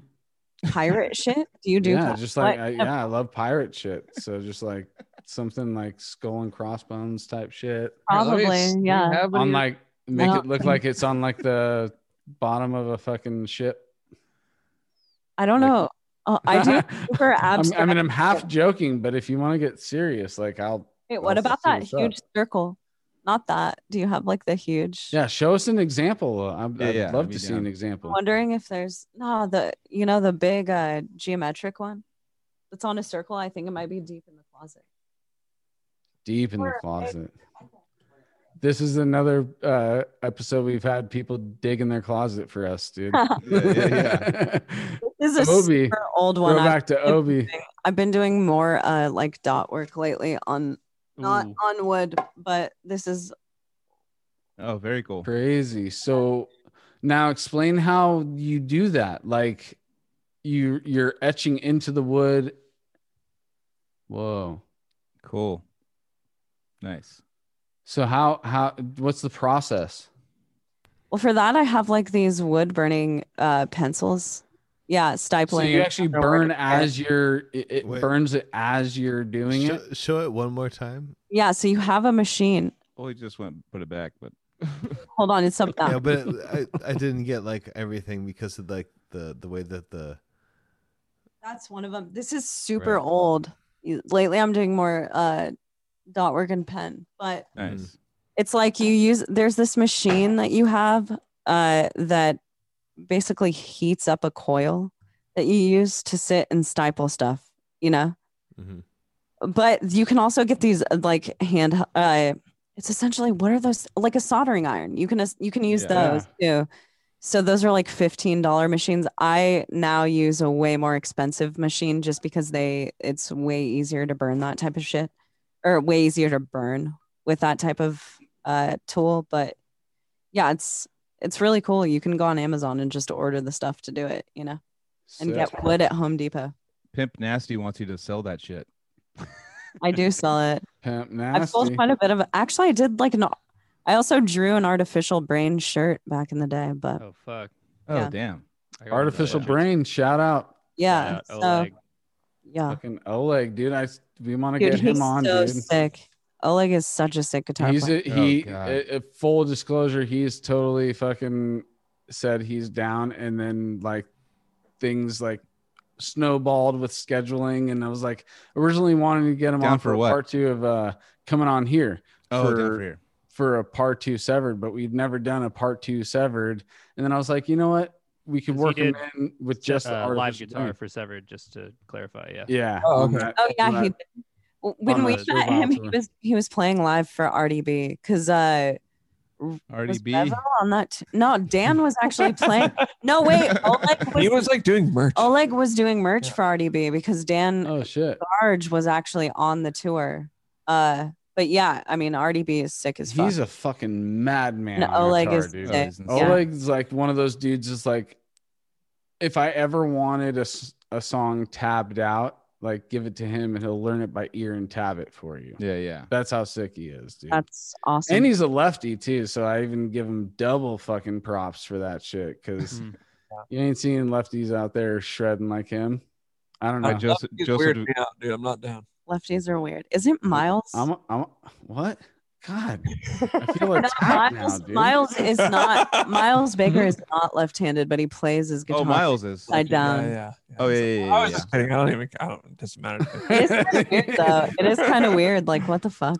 What are you doing, man? No, left-handed drummers are what pissed me off. That's weird, dude. I had to learn right-handed. I learned as a lefty. I had to learn right-handed just because that's how everybody had their kit set up. You know, so I learned the right hand over on the hi-hat, but really, like now I can probably do it. So here's a question. I never asked this to any drummer right now, even with fucking Casey in my life for 20 years or whatever. Do lefties play with they follow on? Do they like play with their left foot? You know, apparently. Like, yeah. Left foot. Really? I teach a left-handed drummer student, and he just sets up his kit exactly opposite how you would set it up. And I'm not down for that. I'm not down. That feels weird to me. Oh, fuck those people. I don't. Yeah, it does feel weird to me. Even as a lefty, I'm like, it feels more natural. I don't know if it's just because that's just how I taught myself over the years, but way more natural with right foot on the kick for some reason. That's just weird. But if you have the open-handed symmetrical kit, you can play it lefty, you can play it whatever way you want. Oh yeah, it's matched on each side. Yeah, I actually would feel better if the hi-hat was over here. Yeah. Oh yeah, makes sense. I suck at all of it, so it doesn't really matter. All right, Joseph, another question. Cut me off, please. We're going back, so I hope that they're still listening because we're kind of still catching up. But I think they are. So we're Sway, 3 hours late. Adore Black Metal is just up in here. Hell yeah, but I adore black metal too. I just want to. I do. So, any inspiration on the double mic thing from Diamanda Gallus? Yeah, I have no idea who that is. Okay. So I was thinking I should check that out. Yeah. The double mic thing didn't come from any inspiration. We just decided that would be a good. We're like, well, I guess we need to have 2 thing mics to do. Yeah, it was like, all right, we're gonna have 2 mics then because we need to come up with these 2 different sounds. So it wasn't really inspired by anyone. Okay. getting back to the Animals as Leaders wait list, which we did get into, but I actually do want to know this answer to this question. What riffs on wait lists are Naveen's riffs? Fuck, I don't know. See, the thing is, it's not really that I wrote a riff straight up. It would be like Tosin would have like a cool lead part, and then I'd like come up with like the rhythm to it. And honestly, I would have to listen to it to tell you which one. I can't remember. The riffs are probably very Naveen-y. Okay, so I'm gonna just Probably say pretty obvious. Yeah, or black metal, you're gonna have to submit your guesses, and Naveen will tell you. I don't know. I'd have to hear if it. they're right. Yeah. It's been so long. Send them to me, or send them to the channel where you think it might be Naveen, and we'll send. I remember hearing that record though, and it's like you can kind of be like, "Oh, this is definitely Naveen's riff for sure." Yeah, there's some of them in there, but like I said, I wrote it to what he had already done. None of them are like my completely 100% original idea. Okay. It's Tosin had some cool lead or chord progression, and I was like, all right, let's make it a little more metal. Okay, so question that do you remember that song that like Dustin had? Yeah. Was that a song that you just wrote by yourself though? No, okay. So one of the songs on Waitlist, it's shitty that I don't know the name. Tosin actually came up. It was before we lived together, and we wrote like a song together. Okay, I remember hearing that song like way before. Yeah, and that song's on Waitlist. Yeah. Okay. Yeah. But we don't know which one it is. So. One of those tracks. It's the.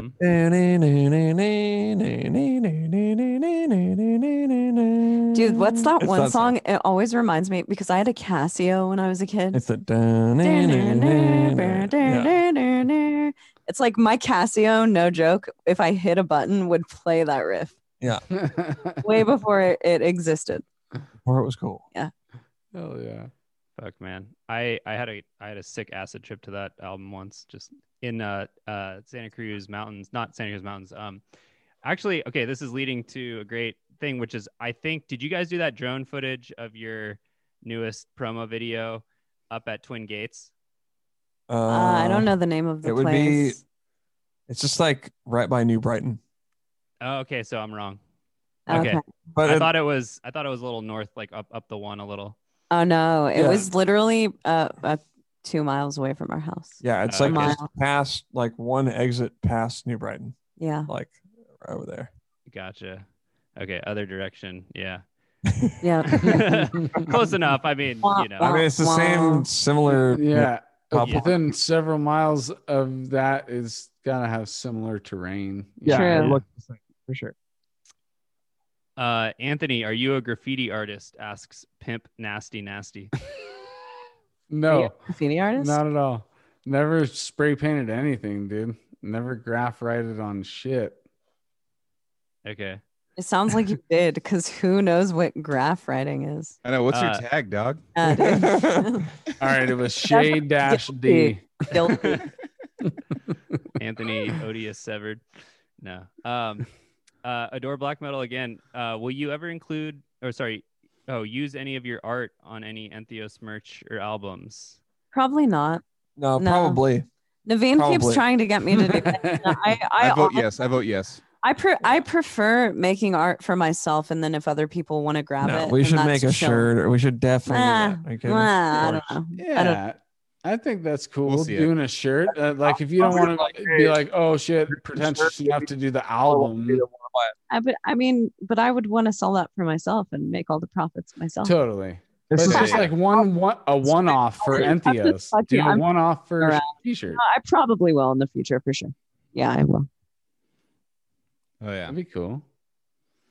We're pushing trace hours. We should probably. We are. Yeah, I mean, honestly, those are. I mean, we've got a couple questions, but I think some of them I know are answered on like your own podcast. Let's take a couple. Let's take a couple. Are you guys trying to get off because you're tired? No, I'm not. No. I mean. I've got a beer in the fridge. I'm always down to grab one more beer. That's my favorite. I still got a beer. I'm on your wavelength. Answer the question. Jenny, if you're gonna grab one, you gotta grab me one too. Yes. All right, let's do it. I love you guys. God. Okay. Well, everybody, could answer the questions are gone. Okay, actually, here's a question for Joel: Saint Anger or Reload? Jeez. Well, obviously Reload. I mean, fuck? Obviously. Saint. I mean, if I had to pick between Saint Anger, I can't. I mean, I don't know. I've heard one song off of it or two songs, and I was like, Jesus Christ! Like, this is like and it's the worst. It's almost like, to be honest with you, you know, like how people like they get around, they watch like Troll 2, like the worst movies ever made. That's kind of like an album that like you want to get around and just like have fun with, and everyone laughs. I think it's like a comedy album. It's like that movie. What's that guy's name? What? I don't know. You're killing me. Whatever. Oh, it's The Room. The Room. Oh, The Room. The Room. Yeah. That's what Trevor was telling me about that. Yeah. No. Oh, you gotta watch The Room. I heard it's supposed to be the worst. I mean, Troll 2 I heard was the worst, and now I'm hearing The Room is the worst. They're both the worst, but they're like the worst in a really good way, because there are movies that are the worst in a way that no one would ever talk about them again. Yeah. It's These kind of are like the a cult worst worst. and the best. Yeah. What I will say is The Room has like 27 sex scenes, and they're all literally the same 10 seconds of footage, just rolled one after another. It's the same thing over and over again. Just like filmed on Naveen's fucking old iPad video or iPod video. Yeah, exactly. That's the camera quality. Hey man, that thing got me through some rough times too.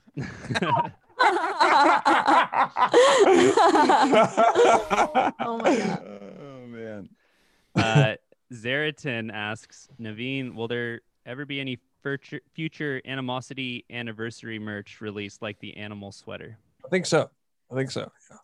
Yeah, we've been talking about doing it. Shane and I have been talking about starting like a store that kind of has like everything her and I have been a part of, and there would be like Animosity merch, Flesh Rot, I mean, you name it, you know, systems, everything in there. So that's Entheos as well, obviously, like kind of more collectors type stuff. That's like one of our goals that we want to do. Nice. For sure. Another Naveen question. He's asking, did you write the riffs for Ever Expanding Human? He definitely did. Yeah. He definitely did. What band? What? That's us. He definitely wrote that. Yeah, it's on the Infinite Nothing. Those are okay. Yeah. Definitely. Wrote all but one riff. And the solo is yours too. A lot of the solos in our music are Naveen's solos. Actually, you know what? That was a Malcolm song. Oh shit. Sorry, Malk. Sorry, Malk. My bad. So that was Adore Black Metal asking that. So to be clear, so that's a Malcolm song. No. I wrote the song. Malcolm Malcolm is a great guitar player. He's never written a song in our band. Yeah, he did the solo. He did the solo. Okay. Yeah. Okay. Thank you for clarifying over my fucking. But he did the first solo, but the later on in the song there's like a lead. It's like yeah. Mm-hmm. Well, see, we can do it. All right, Naveen, you get the rhythm. I'll get the lead. We do that in our house sometimes. I'll be like, baby, you get the rhythm. Yeah, I get the lead. Even when you're like doing dishes, like you get the rhythm, I get the lead. Exactly, we do it. Like a death metal duet. Doing all the pots and pans is rhythm, and the lead is throwing everything else in the dishwasher. Yeah. Only for the cat, though. Only for the cat. Just a follow up from Zeratin on the Animosity merch question. He says he went to an Animosity show at Chain Reaction and was given small shirts instead of large, but he still owns them. Who was that merch guy? Damn, that sucks. Who was that merch guy? He needs fired. If someone gave me a small, I'd be like, dude, what am I gonna do with this? Yeah. Like, are you kidding me? Like, I make underwear out of it, or the Brutal Tour? I'm not a big guy, but like even a large is like, well, this thing is kind of tight. Yeah. Dude, how is it like order like if you're in a band's like overseas and shit and you're like, oh yeah, fuck yeah, I want to get your shirt, blah blah. I'll order the same size I do in America. It's like they're like, sick dude, here's a fucking youth small. Why do they? Like, why is it? It's like if I order a shirt from Europe, it's always XL. Period. Yeah. I go one size up. Europe is one size up. Yeah. I'm always if you're ordering one size up. Yeah. I actually have a couple of shirts from Europe. Wow, TBH. that was a humble brag. Humble brag. Yeah. Naveen is obviously legit and super brutal. I got some brutal shirts. Dude, I got a cephalic shirt that's from Europe, and it's so short. It's so short. Dude, today full blown disclosure. How do we feel about Jacob Umansky? Really, really good. Yeah. We like him a lot. Yeah. Great dude. That's guy. how we feel about him. Good at playing the bass guitar. This is a guy question in the chat where okay. What I want to say is that, okay, dude, today we went to Bagelry, right? Oh, yeah. And keep in mind, we just got back from Iowa, where everyone is super friendly. And the man who was serving us, Naveen was like, I was like cleaning off my glasses or something. And Naveen was like, dude, sick shirt and sick hat. Yeah, he had a Leviathan hat. I don't know if you guys like that black metal dude. Yeah. Oh, is that the Bagelry? Yeah. Dude had a Leviathan hat and a Batushka shirt. You know what I mean? Like ultimate black.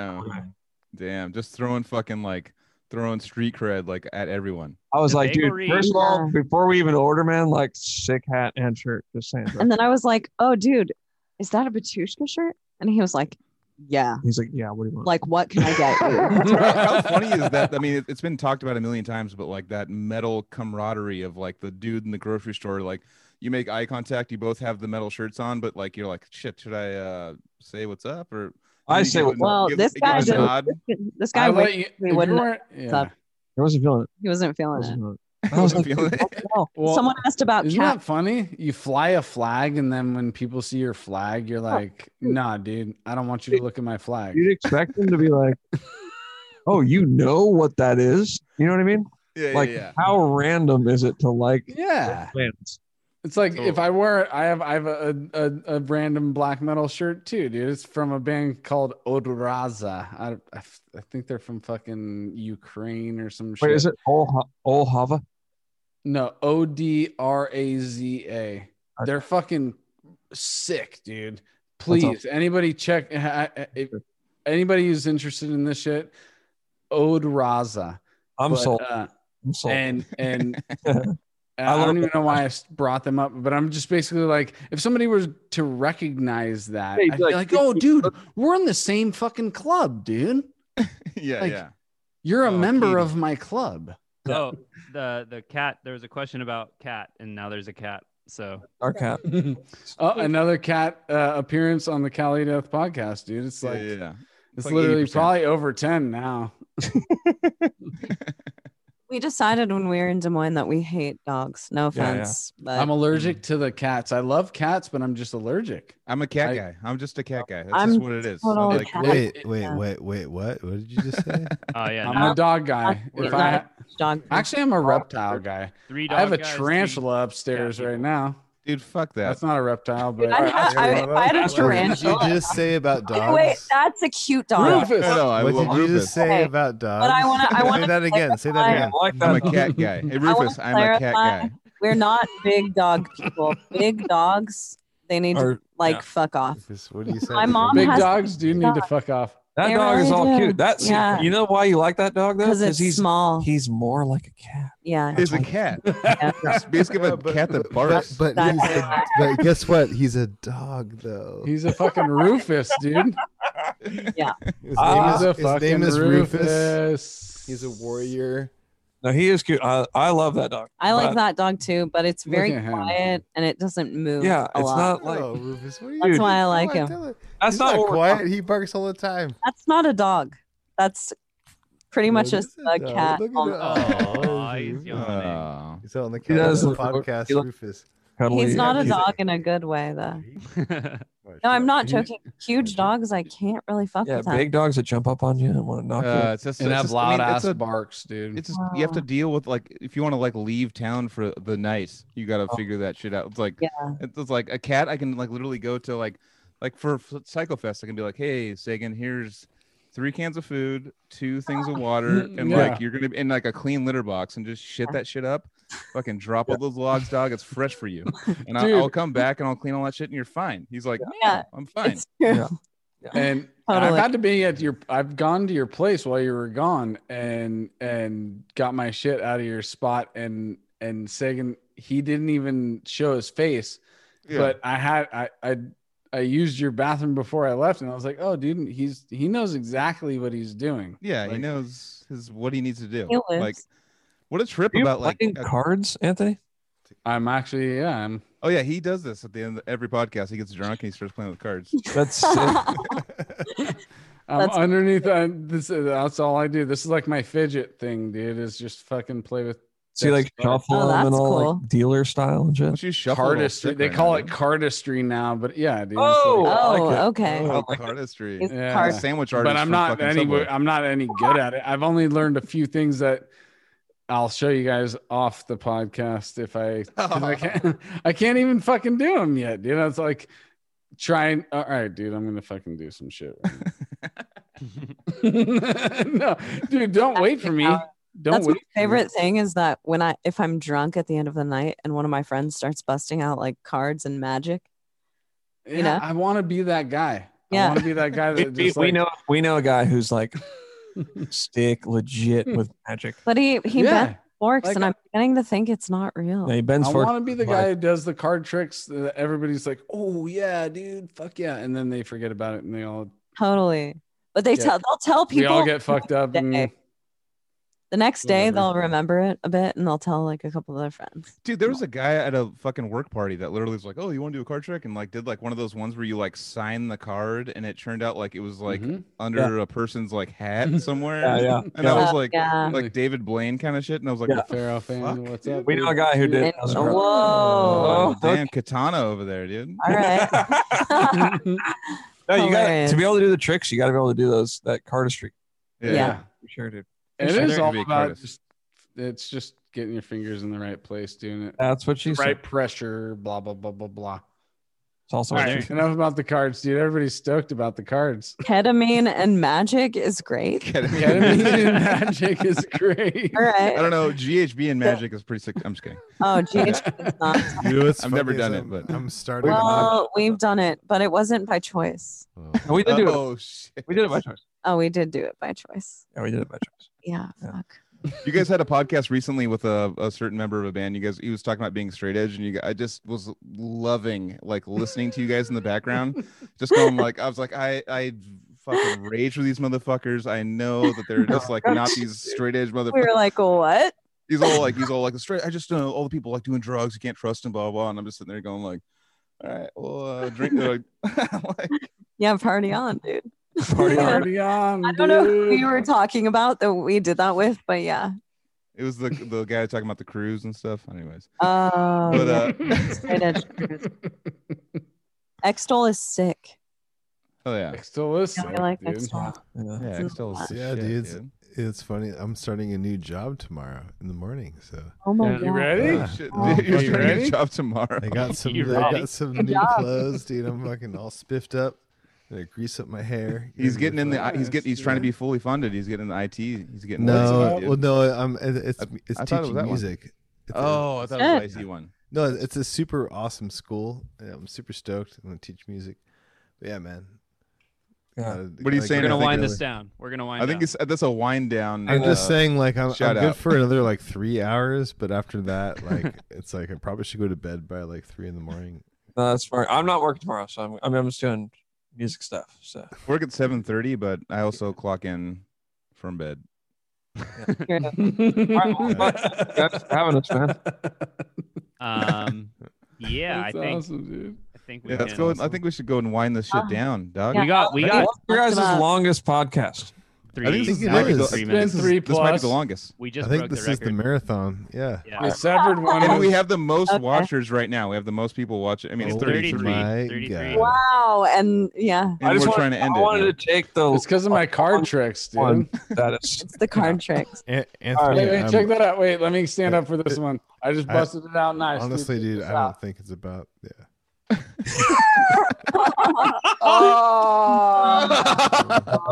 the show is over. Yeah, Casey, it was totally about the cards, dude. Yeah. All right. Well, hey, you are a genie, dude. It was a quick podcast. I know you guys will need to get going, but thanks for stopping by. Yeah. Dude, yeah, fuck yeah, dude. Thank you so Thanks much for stopping by with us. Stopping by. Stopping by on the online. You guys do a podcast or something? I don't know what's going on. We're basically just do it. We're basically hugging California all the way down. It's like you got the north, the south. Copper crab right here. Like a California. Naveen, let's put it on your feet, dude. Yeah. Let's rage for your birthday. Put it on your feet for your birthday. Yeah. I can't. That's what. Oh shit! Sick, dude. All right, let's wrap this up. All right, we love you guys. Thank you for all the people who stuck around. What, 33 something people? Fuck yeah, dude. That's a fucking party right there, dude. Really is. Yeah, man, dude. No doubt. Thank you so much. Come back next week. Fucking hit up the fucking socials. Do all the buttons and all that shit.